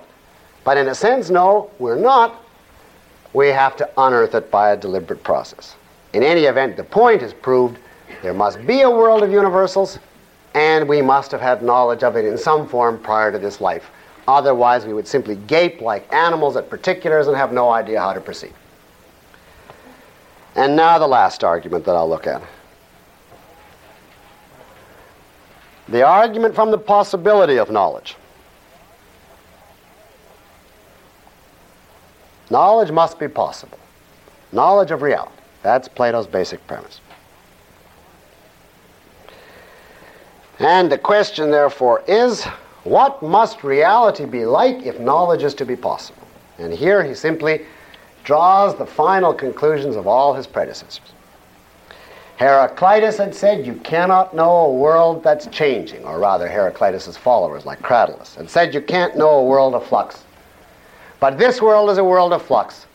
Plato says, true enough. Therefore, if reality is to be knowable, it must be immutable. That means another world. Heraclitus and Parmenides had both said if a world is changing, then it's contradictory. And you can't know the contradictory because it is and it isn't. And Plato says, true enough. If a world is to be knowable, it must be made of consistent entities. And that means entities which don't change, given that he accepts Parmenides and Heraclitus, and therefore, again, an immutable other world. The sophists had said, knowledge acquired by the senses is invalid. It's subjective. It's not of reality. Plato agrees. Therefore, he says, if we are to have knowledge of reality, it must be knowledge that's acquired by a non-sensory means. And if it's acquired by a non-sensory means, it must be of a non-material object. Because material objects could be known in theory by the senses. And if this has to be the kind of world that's inaccessible to the senses, it must be non-material. Socrates had said the crucial thing to know is universals. And universals happen to have all the characteristics that the world that's knowable has to have. They're immutable, self-consistent, motionless, non-material. The conclusion must therefore be, if there's to be knowledge of reality at all, if that's to be possible, it must be of a world of universals, not of this world. And therefore, you see, Pythagoreanism wins out in Plato. There is two worlds. Knowledge, true knowledge, is knowledge of the other world. Only now it's not the world of numbers, but numbers are just one small constituent. It's the world of universals, which include numbers and everything else that has any instances actual or possible. I may say in his very late life, there's reason to believe that Plato himself reverted to pure Pythagoreanism and converted the universals back into numbers. But that is not what he is famous for. So we'll treat him as a Platonist. I mean, as that's understood. So Plato thought he had the final answer to all the problems of the skeptics. The Heracliteans had said, this world is a world of flux and we can't speak or acquire knowledge of it. Plato said, true enough. But there is an immutable, knowable world, the world of universals. The Heraclitean, it says, this world is contradictory and constantly, because it's constantly changing. Plato said, true enough, but there is a non-contradictory reality, the motionless world of universals. The Heraclitean sophist said, we can't rely on the senses, and Plato said, true, but there's a non-material world we can know by non-sensory means. A supernatural realm of universals. This is Plato's solution to the problems of earlier philosophy. There are, therefore, two worlds. The world of universals, also given a variety of names, sometimes called the world of essences, which we in this course will use as synonymous with universal. It's frequently called the world of forms with a capital F. It's frequently called the world of ideas, Platonic ideas with a capital I. It's frequently called the intelligible world because it's the world that you grasp by intelligence, by the mind. And as against that, there's the world of particulars, or the physical world, or the sensible world, as it's called, that being the world you grasp by the senses. Now here is a kind of full-fledged overview description of the differences between the two worlds. The first thing to grasp is that universals for Plato are entirely different from two things. They're entirely different from the particulars in this world. They're independent of the particulars in this world. And they are independent of our thoughts. If you wiped out all of our thoughts about madness, that would not touch madness. Madness is real and immutable. Whether we think of it or not has no effect on it. Indeed, if we wiped out all particular men, that would not touch madness. Madness is immutable. It's eternal. It's indestructible. And therefore, universals are to be thought of for Plato as not thoughts and not particulars, but actual entities, things, real external objects. Only, of course, they're not physical. But they are nevertheless, in his view, real. And that's why, although Plato's word for them is a Greek word idea, it's very common not to call them the world of ideas, because idea to us suggests a thought in somebody's mind. And that's why most people translate the actual word idea into the word form, which has the virtue of being entirely meaningless, and therefore doesn't mislead people into thinking that Plato's ideas are ideas in a mind. They are free-floating universals. Up there is subway hood, and banana splitness, and you name it. Now, there are no banana splits. It's not sensory. It's the essence of banana split as such. Whereas down here, of course, there are particular individual things. How many of them? Well, for every class of particulars, there is a corresponding universal. For every abstract word that we use, and undoubtedly for a great many that we haven't yet discovered. There is one such to every group of many in this world. Universals are unchanging, immutable, eternal. Particulars are changing, temporal, Heraclitean. Universals are perfect. Particulars are imperfect. They simply approximate the perfection of the forms. Universals are non-material. Now, I should point out they are also non-mental, because minds are also particulars. Your mind, her mind, his mind.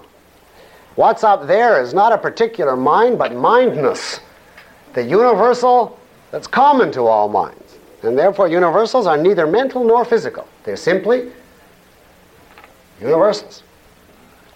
Whereas the things down here, if we leave aside minds, are essentially material. Universals are knowable by thought, particulars only by the senses. But particulars are not really knowable, according to Plato, because down here, in this world, all you can have is subjective opinions. There he agrees with Heraclitus and the Sophists. True knowledge is always knowledge of the forms, of the ideas, never of the particulars in this world. Now, of these two worlds, which do you think Plato regarded as really real? Well, obviously the world of forms. That's reality. Now, why? Well, for a number of reasons. Ask yourself, what does it mean to say that something is real? What are the tests, so to speak, of reality? Well, Plato gives a number of tests, and on every test, the world of forms comes out with flying colors, and the world in which we live fails miserably. Here are 4 such tests, for instance. To be real, a thing has to exist. Now, for instance, you say Santa Claus isn't real. He doesn't exist. But follow that out. For a thing to exist, it can't be contradictory, says Plato, which is true. But for a thing to be non-contradictory, it has to be motionless. That's the Heraclitean view, because change involves a contradiction. What can we say about the things in this world, then? Are they real? Well, they're contradictory, which means they are and they are not. They are somehow, says Plato, a union of what is and what isn't. They are being and non-being. They are therefore not real. They are partly illusory. Kind of, they have about the status of a dream. It's there, but it isn't. It is and it isn't. For Plato, the real must therefore be the immutable. That's test 1. Or again, we can use the test that a thing is real when it's knowable. Plato held very firmly the view that reality is that which is the object of knowledge. And as we've seen, if knowledge is of reality, and knowledge is only of the world of forms, then the world of forms is reality, not this world. And then by a third test, Plato equated the real with the perfect, with the ideal. And this is a usage of the word real which has survived to this day. You serve somebody a piece of apple pie and he says, that's real apple pie. Or you say about him, he's a real man. Or there used to be a newspaper that said the paper for real New Yorkers. Now they obviously didn't mean as opposed to hallucinatory New Yorkers. They mean good by real. And that usage is firmly accepted by Plato, so on that count also, the equation of the real with the ideal, the world of forms comes out as reality. And finally, we characteristically use the word real to stand for the original as against simply the imitations. Now, for instance, the other night somebody said to me, when I was complimenting, what is that product called? Potato Buds, the form of instant mashed potatoes. Somebody said to me, oh, they're not real. That isn't really mashed potatoes. Now, they didn't mean that it was hallucinatory or non-existent, or even that it didn't taste good. They mean this isn't real, original, natural mashed potatoes. This is just an imitation. Well, on that test also, the world of forms is the original. It's the independent. The world in which we live is just an imitation, derivative, or projection of the world of forms. So on that count of originality also, the world of forms emerges as reality. What then is the status of this world in which we live? Well, says Plato, it is like a byproduct or a derivative or a projection or a reflection of true reality.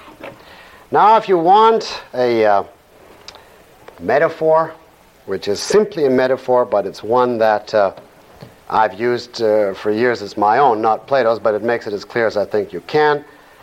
You have to project standing in an amusement park and looking into one of those distorted amusement park mirrors. Now, in this simile or analogy, you represent the world of forms. And the distorted, twisted, garish reflection of you represents the imperfect image of you projected into the mirror. Now, to make it a proper parallel, we have to assume that the mirror is multifaceted, so that where there's one of you, there's a whole variety of images.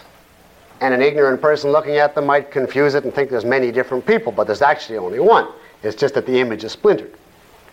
And now we have to imagine someone there with a crank whirling these facets around, so that the images seem to be racing around even though you are standing motionless. Now, that is approximately Plato's view of this world. Up there in the Platonic heaven is the single, motionless, perfect, non-material reality. But it projects itself outward and assumes the illusory appearance of a world of imperfect, multiple, moving images. And that world is the world we're living in temporarily. Now, Plato, of course, does not use the example of a mirror. He does say that this world is the world of forms reflected or projected into a medium, but not into a physical mirror. Well, what does he think that the world of forms projects into? Well, this is a fairly technical point from Plato, but just to satisfy your curiosity if you have it, I'll mention that in one of his later dialogues, the Timaeus, he reasons as follows. He says that this world, we know from Heraclitus, must be a union of what is and what isn't. It must somehow be a union of reality and unreality. And this world in which we live must therefore be a compound. The forms, we know, represent the element of reality.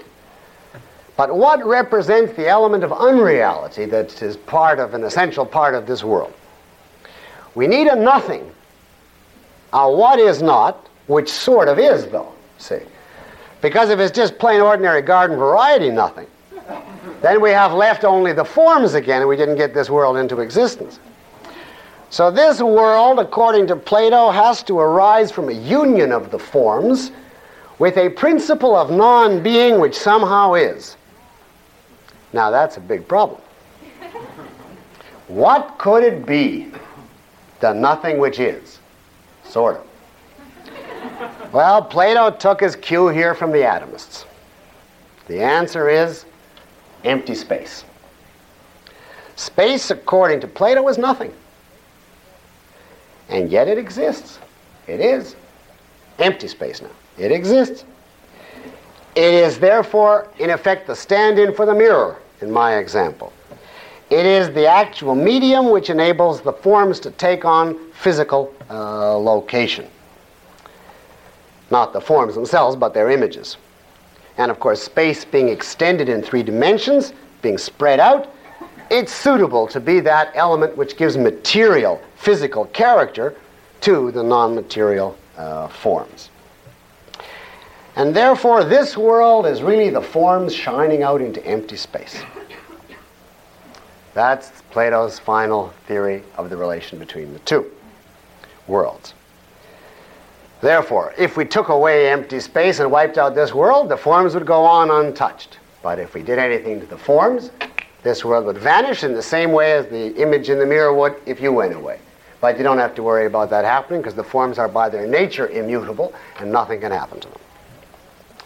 Now, as to how this world came about, Plato, being a Greek, did not believe it was created ex nihilo, out of nothing. He believed that the stuff of the world always existed. The forms were always projecting into space. And therefore matter in a primitive form always existed. But he tells a story which is the forerunner of many religious views. The story so-called of the demiurge. This is another myth. Whenever Plato tells a myth, it means take it seriously but not literally. It means he's trying to say something which he doesn't know how to say, but he means it, but not literally.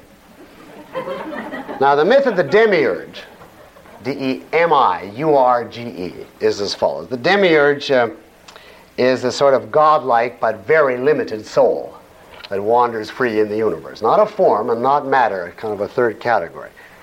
Sort of like a god, but nothing like the Christian God. Well, this demiurge wandered by one day and saw all this chaotic matter.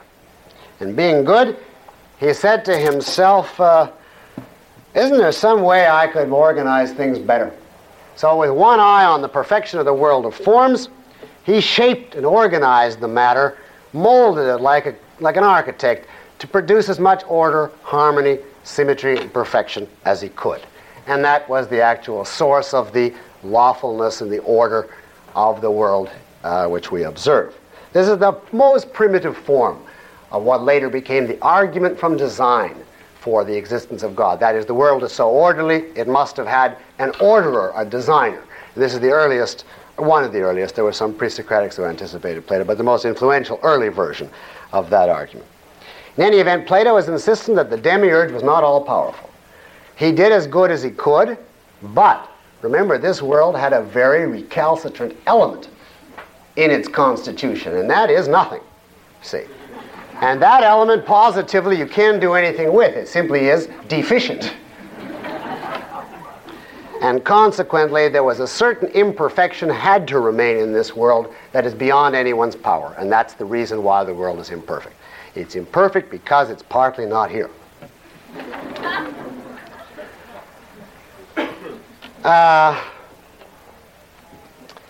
Now you know the basis and the essence of Plato's metaphysics.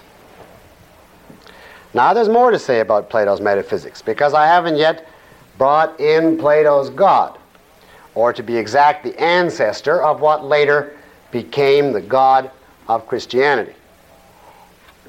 It wasn't the demiurge. He just appears in one dialogue and he's out. He never comes back again.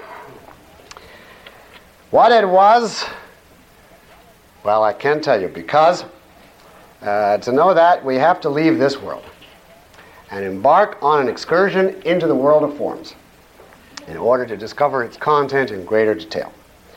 Now, that excursion will begin next week's lecture.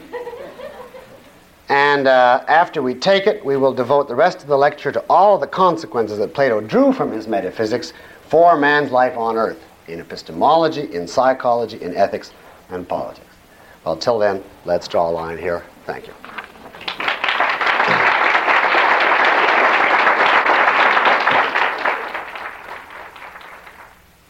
It's some emotionless process.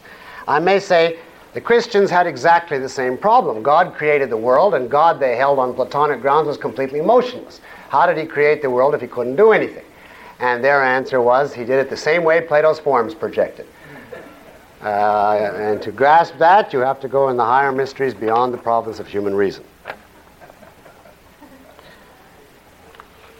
This is a truly fascinating question, which I'll confine myself to answering briefly, but it's excellent. In the history of philosophy, there have been both the empiricist and the rationalist sides to the reason-senses dichotomy. I didn't use the word empiricist, but that's the side that would say we start with the senses, and then it turns out that they subsequently say reason is no good, and we have just the senses. Why did the Greeks take the rationalist side instead of the senses are valid or good and the reason is not side? That's an excellent question, and my answer to that would be, of course, these two views as presented here are false, both false. The view that reason is right and the senses are wrong, or that the senses are right and reason is useless, are both false. But it is significant that the Greeks took the rationalist side rather than the empiricist side in the sense that's being used in this question. And I would say the answer is because the Greeks were thinkers in the following way. If you're going to be wrong, and I don't mean to say that some errors are wronger or less wrong than others, but if you're going to be wrong, it is much superior to be a rationalist in a certain limited respect. Because if you take the other side and say the senses are valid but you can't trust the mind, like David Hume did, for instance, you are then in the position of an animal or a skeptic. You are in the position of saying nobody can know anything. And under that viewpoint, knowledge immediately comes to a halt. You simply can't know anything, because a human being who denies the validity of reason wipes out the possibility of intellectual development. So ideally, mankind would have started with the proper relationship of the two faculties. But if they had to start wrong, it's perfectly understandable that they would start by accepting the validity of thought, and then if they were led to primitive conclusions which seemed to defy the evidence, they clung to their reason as they understood it and wrote off the sensory evidence. That, of course, is profoundly wrong. But if you're going to make a mistake and continue to think, you cannot abandon thought. In this sense, the rationalists have always been philosophically superior to the skeptics, although, of course, objectivism repudiates both. And they have always been infinitely more influential on mankind. The skeptics simply set up the next rationalist, that's all. The sophists give the time for Plato to come in, and the later skeptics give the door open to Augustine. And the Renaissance skeptics opened the door to Descartes, and David Hume opened the door to Kant, etc. The whole pattern has been that the skeptics simply wipe out everything, and the next rationalist comes in to institute his own new form of mysticism. But in that respect, it is of these two errors, it is the rationalists that are the only ones that have even thought and that have influenced mankind for good or evil. The skeptics disqualify themselves on the face of it. If the sophists believe that one can't know anything, how do they know what a desire is? A perfectly good question, to which I can only say the sophists were inconsistent. They were not properly skeptical. Their modern followers are much more consistent, and they say, we can't talk about desires because we haven't the faintest idea what a desire is. Nor can you ever know what your desires are. How can you be sure of anything? Kant says, for instance, your desires as they really are entirely unknowable to you. All you can know is your desires as they appear to you. So-called phenomenal desires, not the noumenal desires. And he has modern disciples who go one step further. And they say, how do you even know the way your desires appear to you? How do you know they don't appear to you differently from the way they really appear to you? You see? And therefore, you can't know anything. I mean, from this point of view, Gorgias, as I say, was a half-hearted, fair-weather skeptic compared to the 20th century. Did atomists hold all atoms are the same? How do soul atoms differ from regular atoms? No, they're all the same in the sense that they all have only the characteristics of size, shape, motion, and number. But soul atoms are finer, whatever that means, smaller, I guess, more polished, more mobile. They quiver a lot. Things like that. Please give some additional argument against mechanistic materialism. Oh, that's fine. And in conjunction with that, there's a long argument here in favor of mechanistic materialism, which, because of the time, I think I'll bypass because I have read it, and by the nature of what I argue, I state an answer. I think it'll answer that. Well, I give you offhand some further points. The first question to ask is, what is the argument in favor of materialism? What is to defend that? Now, if you take an unprejudiced view of reality, if you truly are going to go by observation, you observe that there's an external world and an internal world. You have direct awareness of matter on the outside and of consciousness in your own head. Now, the standard materialist, the low-grade materialist, will say, and the low-grade can, of course, have chairs at Harvard. Standard materialist will say, I don't know what you're talking about when you talk about consciousness or mind. I can't taste it. I can't feel it. I can't weigh it. I can't dissect it.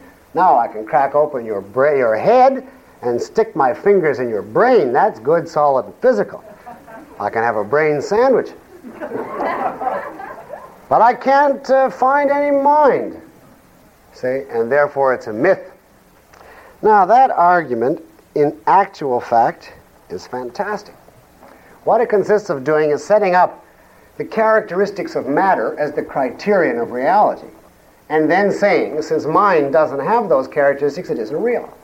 Well, if that method of reasoning were valid, you could do exactly the same thing in reverse. You can make a list of all the things that matter doesn't have. Now, for instance, you can't psychoanalyze electrons or matter. You can discuss their motivation. You can discuss its feelings, its sensations, its premises, etc. Now, suppose I were to say, since you can't do any of this with matter, obviously matter doesn't exist, only mind. Your immediate answer would be, how can you take characteristics of consciousness and arbitrarily say all of reality must fulfill it, when there's obviously two kinds of things? Now, the same principle applies equally to matter. Then, of course, the materialist will come back and he'll say, yeah, but you can't define consciousness. All you can do is give synonyms. You can say consciousness is awareness, so on. Or list its properties, but you can't say what is it. To which the answer is, in exactly that same way, you're in that position with regard to matter. You can give synonyms. You can say it's material, it's physical, it's extended, but you cannot define it in terms of other concepts any more than you can consciousness. All definitions presuppose some cognitive primaries, which are the basic categories in terms of which you define everything else, but which themselves cannot be reduced back further. In effect, the axioms of definition. And there is every reason to hold that consciousness as a phenomenon is simply descriptively different from matter, and consequently that you cannot do any more than say, if you want to know what I mean by consciousness, you point ostensibly the same way you do with matter, or with green for that matter. Now, how would you communicate green to someone who didn't know? You'd have to point to several instances and say that's green. That's what's called an ostensive definition, and a definition by pointing. And it's the way all primaries are defined. How would you define existence? Same thing. Since everything exists, you can't distinguish existence from anything else.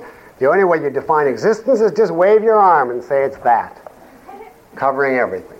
And the same principle is applicable to consciousness. Not that it covers everything, but that you grasp it by direct introspection. Now, I remind you of the crucial point that we have to distinguish what philosophy can do and what science can do. I and objectivism put forth no theories on the ultimate relationship between matter as we now know it and consciousness.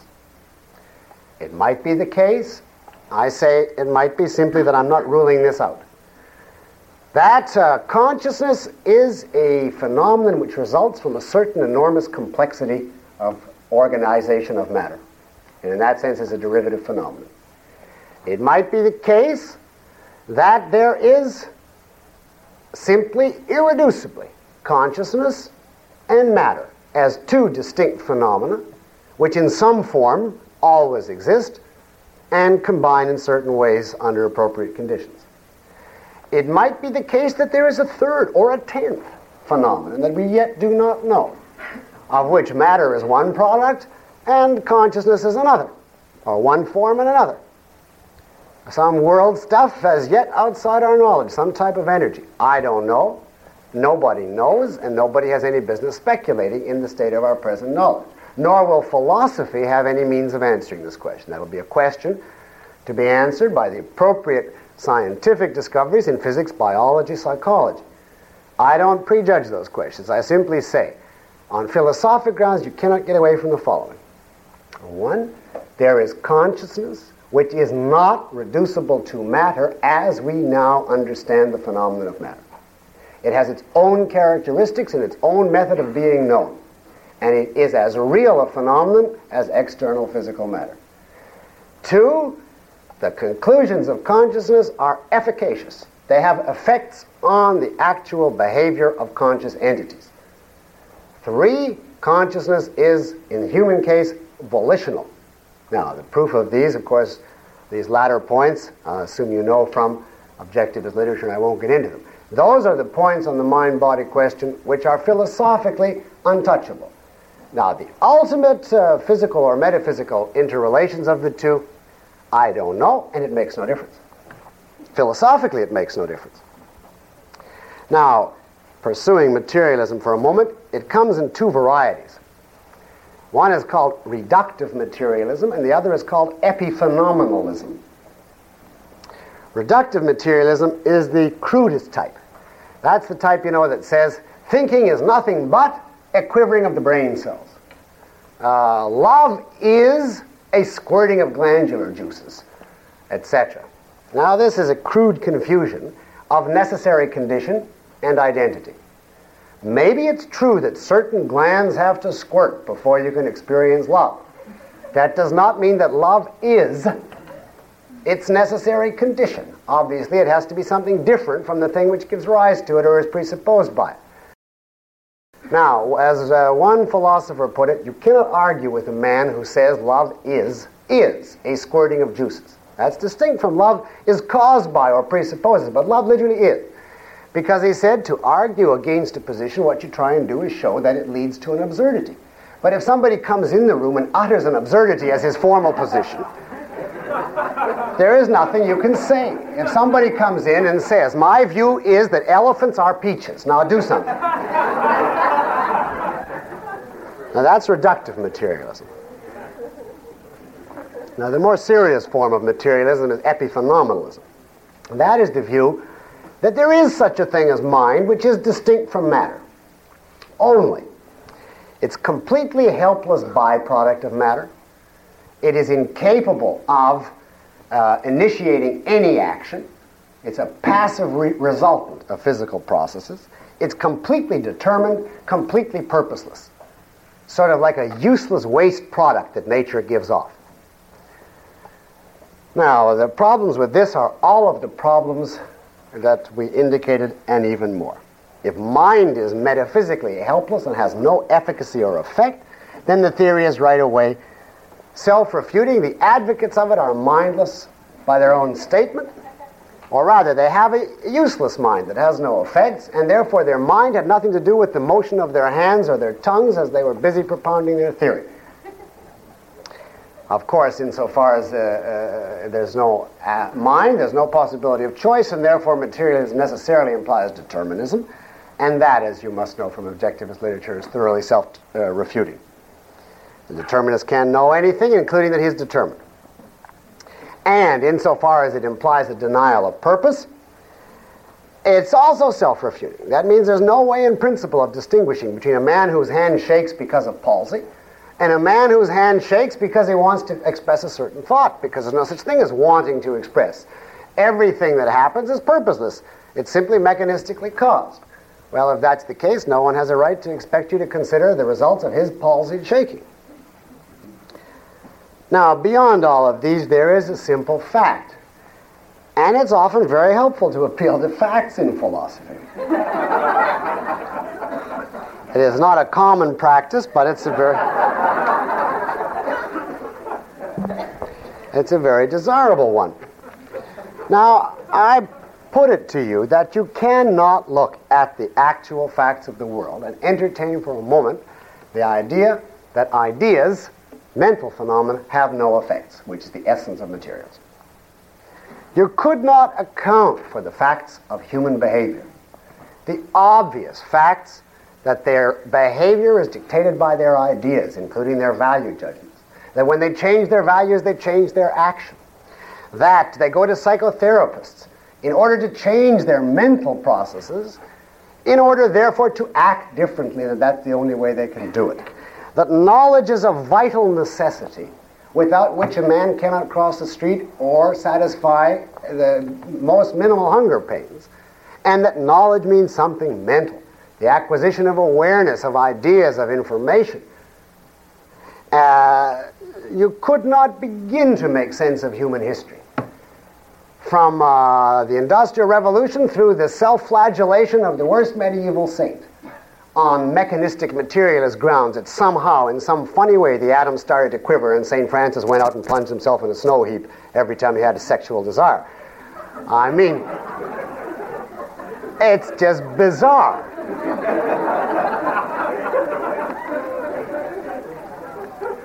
Now, I don't want to kill the whole period on that, but I regard mechanistic materialism as simply senseless. I think Plato's philosophy is infinitely more sophisticated, more thoughtful, much better reasoned. It's wrong, but I'd take Plato over a materialist any day. Now, if according to Heraclitus all is flux and nothing exists, how can definitive laws of change exist, and why are these not subject to change? Is this not logically contradictory? Yes, it certainly is. He should not have said that, but that was his better Greek side coming out in the midst of his Heraclitianism. Now, I just remembered questions from the floor, so I'll take a few from the floor. Yes. Now, we'll follow the rules of last time, relevance and terseness. Last week, you said that one of the criteria for an area of knowledge of branch of philosophy was that no special knowledge of one category of reality was required. But to establish aesthetic criteria, and in general, and to use aesthetic criteria in these criteria, isn't scientific knowledge of human psychology required? And that's why wouldn't aesthetic... Yes, I better clarify that statement. I said last time that in philosophy, no special knowledge of any one area of reality was required. I didn't say that as a defining characteristic, but a consequence of the fact that philosophic principles are universal. You can find them anywhere. So it's not that you don't have to know anything about reality, but wherever you look, for instance, whatever you look at, it is what it is. And so you can get the law of identity from peaches or art or battleships, you see. So it's not that you don't have to look at reality, but you can find philosophic principles anywhere precisely because they're universal. Now, you raised the question, well, what about aesthetics? Don't you have to know about music to have a philosophy of music, and about painting to have a philosophy of painting? Obviously, yes. But then that is already applied philosophy. That is specialized philosophy. That is a union of abstract philosophy, which is what I was defining, in a particular field. Now, as soon as you start to apply philosophy to a particular area, you obviously have to have specialized knowledge of that area. If you're going to have a philosophy of education, epistemology by itself will not give it to you. It'll give you the base, but then you have to think what kind of curriculum is proper, and at what age should children be taught what, and with what motive, and etc. If you're going to have a philosophy of law, politics will give you the base, but it won't tell you what should the Constitution say, and how many sessions of Congress should there be, and how many houses of Congress should there be, and who owns the oil rights to what kind of land, and etc. So you have to know a great deal of particular material, and the same is obviously true in philosophy of music or philosophy of science, whatever it happens to be. I was talking about philosophy abstractly, the basic branches, not the detailed applications of them. I'll try to get people that haven't been asking last week. Yes, if I can remember. Tonight, one problem came up concerning the atoms and the space between them. Yeah. Interestingly enough, scientifically, I have a better feel for this than philosophically. If the world is, if there are no holes in existence, if there are no holes in existence, and the world is solidly packed, I don't even know how to phrase the question exactly, but what I'm trying to say is if the world is made up of atoms, protons, whatever name you give them, there must be something between them. And is that something made up of something else, or is it empty space? I don't know. Oh, no, wait a minute now. See, I think I get the drift, but let's try to make it terse. The question is, if the world is made up of ultimate particles, there must be something between them if there's to be no vacuum. Is that something between them itself made of particles, or is it continuous? If it's made of particles, then is there something between them and etc.? This is a question which, as far as I know, there's no philosophic method of answering. I think if I get the drift of your question, you'd have to say that ultimately there is something continuous. Because if everything is made of particles, what ultimately differentiates one particle from another? Unless there are different kinds of particles. In which case there's nothing between them, but there's more than one type of particle, and consequently that distinguishes them. However, I would not speculate about that kind of question. I am not a physicist, and I despise, I don't mean you, but I mean armchair metaphysicians who become physicists. You know, if you want to become a physicist, then go out and get facts. I don't believe in doing it by deduction. It can't be done that way. Yes? You regard Plato's metaphysics as being motivated primarily by a technical viewpoint? Do I regard Plato's metaphysics as being motivated primarily by his ethical viewpoint? What do you have in mind as his ethical viewpoint here, since we haven't covered that yet? Oh, his opposition to Stoicism and his establishment. Well, it couldn't be his opposition to Stoicism, since Stoicism what? Right. I mean, sophistry. His opposition to sophistry. Well, that is a question which I don't know the answer to, nor know that the answer would make any difference, and which I'm reluctant to speculate about. It's two entirely different questions. What does a philosopher say, and is it true or false, and what is his motive? Now, it's deuces wild with regard to their motives, unless they have written something which explicitly says that this is their motive. And it doesn't make any difference. Suppose Plato was motivated by a passion for the all-powerful state, or by a passion for truth as he saw it. In either case, he put forth the ideas he did for the reasons that he did, and they had the influence that they did. And so it's simply a question of your private, personal evaluation of Plato's character, which I don't see as having any philosophic significance at all. And therefore I stay away altogether from questions of the motive of philosophers, unless we're specifically in a psychological and not a philosophical context, which is not the context of these lectures. Obviously, Plato was primarily concerned with value questions, or rather he was passionately, I take out the primarily, he was passionately concerned with value questions. He thought that what had been done to Socrates was vicious and evil, the death by hemlock, and that there was something fundamentally wrong with Athens, and that it had to be reorganized politically. He thought the sophists were depraved, but he was also fascinated by mathematics. He was fascinated by questions about the nature of the universe. And I'd defy anybody to say this interest was greater than this, and this is what gave rise to this. And as I say, I don't see the relevance of it. Let me try a few more written ones. If, according to Heraclitus, as nothing is and everything is becoming, how can it be that the quote you read last week from a modern commentator on this subject defined modeling clay as still being merely modeling clay after going through a series of changes in form? Well, you misunderstood the quote. He said that you could call it modeling clay only if it didn't change from being modeling clay. But he went on to say in the Heraclitean world that even that wouldn't remain the same. So the modeling clay would change into, I forget what, papier-mâché, and that would change into something else and into something else, and therefore nothing would ever remain constant, and therefore nothing is. So it's simply a misunderstanding of the quotation. You said Socrates was the first philosopher martyr. Could you tell us about some others?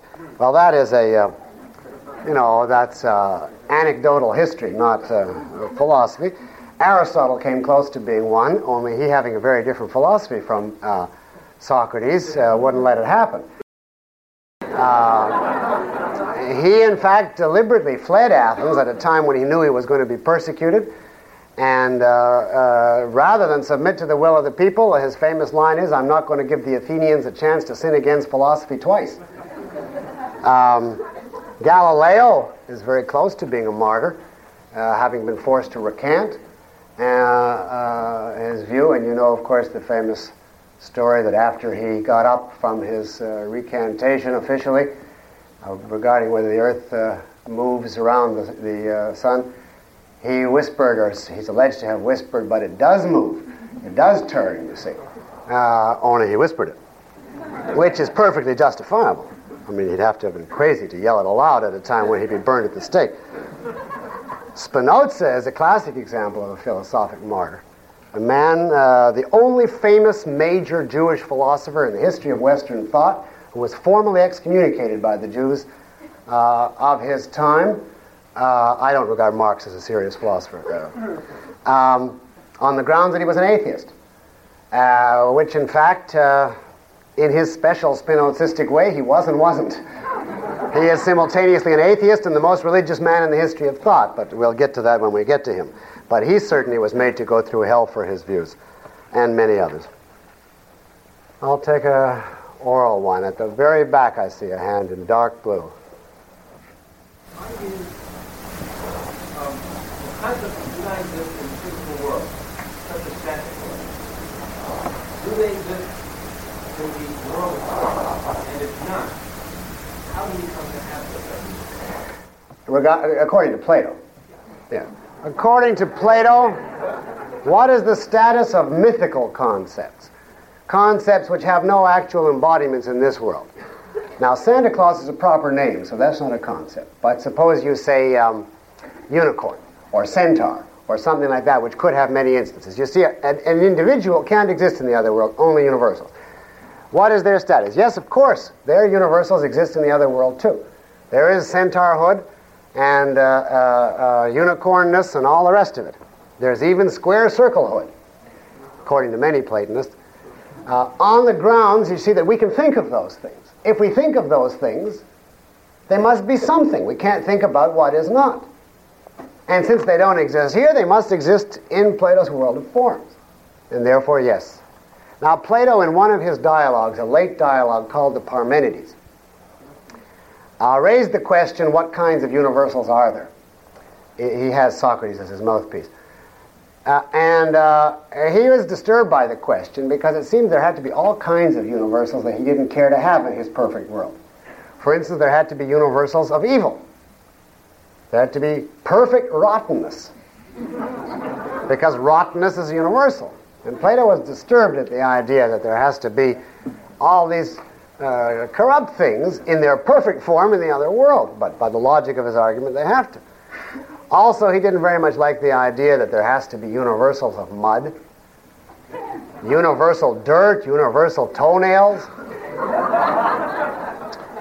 And he has Socrates say at this point in the dialogue that he feels that he's being driven into absurdity, and yet he doesn't know what to do with it. And one of the speakers in the dialogue, Parmenides, of course, it isn't historically accurate because Parmenides was long dead, reassures Socrates, and he says that he's disturbed by those things only because he's still young. And when he grows older, the implication is he will accept with equanimity the complete assortment of things in the other world and not be disturbed by it. So Plato himself was in debate. But his followers made it all embracing. There are witches up there and fairies and everything. On the aisle in the green shirt. Why is Plato's empty space sometimes called matter? Well, technically, Plato's empty space is not matter, but an ingredient of matter. Matter is the union of empty space with the forms. However, you could look at it from this point of view. If you ask Plato what is the essence of matter, since he believes that all the secondary qualities, that is, the colors, sounds, taste, etc., are simply subjective in the same way that Democritus and the atomists believe, all that's left for matter to have is the quantitative characteristics. Extension in 3 dimensions. And extension in 3 dimensions is precisely what space is. And therefore it's very common for advocates of the Democritean view that matter is only quantitative to reduce matter to space and say that therefore out there in the real world there's only space. And you can find that in Plato, since he subscribes to that dichotomy. Now you see, that has the effect of dissolving the physical world altogether into nothing. And it's simply another reason why that dichotomy between the primary and secondary qualities is disastrous. But you can find it in Plato. Now I'll take a few more written ones. If Pythagoras' influence is responsible for the premise that only quantitative statements can be scientific, is it not also then Pythagoras' influence which gives rise to the outright philosophical mysticism and irrationalism of thinkers in the abstract sciences? Well, I don't know quite what you call as abstract. You mean mathematical sciences. It certainly is significantly Pythagoras' influence that mathematicians have such a tendency to otherworldliness and mysticism, as very pronounced among particularly modern mathematicians. They believe their axioms have no relationship to reality, their concepts have no relation to observation, that they start off in their own little world of numbers, only they don't believe there's a real world of numbers that they're trying to learn, that they make it up as they go along according to their whims. So they're kind of the union of Pythagoras and the sophists. Man is the measure of all numbers. If numbers are, that they are, etc. That's modern mathematics. It's kind of subjectivist Pythagoreanism. Would I hold Pythagoras responsible? Well, ultimately he's the first, but there's a long, long chain in between, certainly including Plato and the centuries of Christianity and Descartes and Leibniz and Kant and Hegel. So Pythagoras is comparatively innocent. Did Cratylus really stop talking, according to Aristotle? Are philosophical psychology and epistemology synonyms? No. Philosophical psychology, in the sense that I used it in this course, is the philosophical theory of the nature of man, his basic nature. And it essentially includes questions such as, does man have free will or not? Or is he determined? Is he motivated by purpose, or is he simply a mechanistic being? Are emotions basically opposite to the reason, or is there some relationship between the two, etc.? Now, all of those questions, in a way, are really resolved in metaphysics and epistemology. So philosophical psychology, as we use the term in this course, is simply the application to the theory of man of your conclusions in metaphysics and epistemology. It's not really a separate subject. It's just a convenient pedagogical device. Epistemology, of course, is specifically the theory of the nature and means of knowledge. It will have an effect on your view of man, but is not exactly the same thing. It will have a crucial effect. If you say that reason is impotent, you'll have a sophist-type view of man, or some equivalent. But that doesn't mean that it's exactly the same thing. Can you give me a line of progression of Aristotelian thinkers up to today in writing? No, not in writing, but in speaking. The main Aristotelian thinkers, the main ones, that's all I'll give you, are Aristotle, first. Passing over all the little followers of him in the Aristotelian school, some of whom are very good, like Theophrastus, but they don't have much to add. The next main one is Thomas Aquinas, who of course attempts to blend Aristotle with Christianity, but who really knows Aristotle, and who on many smaller points, smaller but vital points, is better than Aristotle. That is, he's a real philosopher, and all you have to do is learn to read him excerpting away the religion, and he's a fascinating philosopher. There are some Aristotelians of the Renaissance, none of them very important. Pomponazzi might perhaps be the best known one of the Aristotelians of the Renaissance. There is John Locke, who is, however, as are most British philosophers, a motley medley of just about everybody. He's a little bit of Augustine, and quite a bit of Descartes, and a little bit of Thomas Hobbes, and quite a bit of Francis Bacon, and some Aristotle, and it's all mashed together. as is typical of British philosophy. But if you excise him properly, you can find an Aristotelian thread running through Locke. After Locke, the next one is Ayn Rand.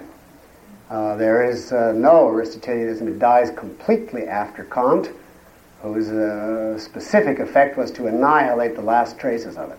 And so there's none in the 19th century at all, and in the 20th century until Ayn Rand. Those are the main ones. The real actual main line is Aristotle, Aquinas, 1/4 of Locke, and Ayn Rand. I'll take one more from the floor. I think we have a couple of minutes. Who has not asked one? Someone who hasn't for either week, so we'll give somebody new a chance if there is somebody. Or someone who hasn't asked one tonight then.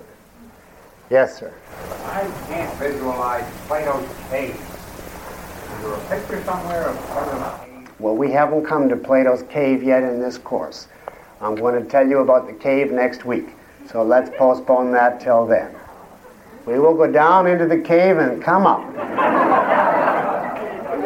Do I have one last question from someone who hasn't asked one tonight? At the back in some sort of check there. Yes. Yeah.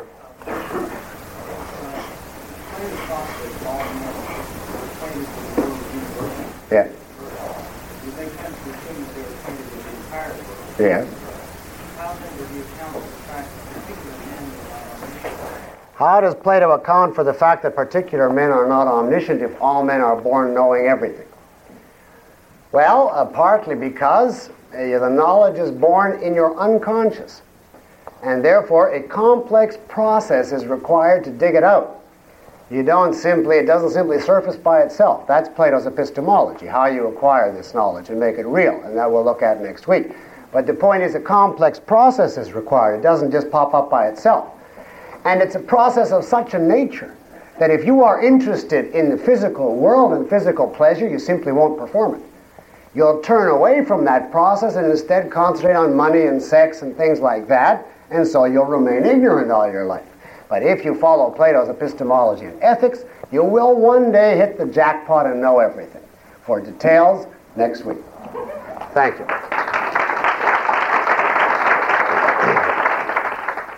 This course continues with Lecture 3.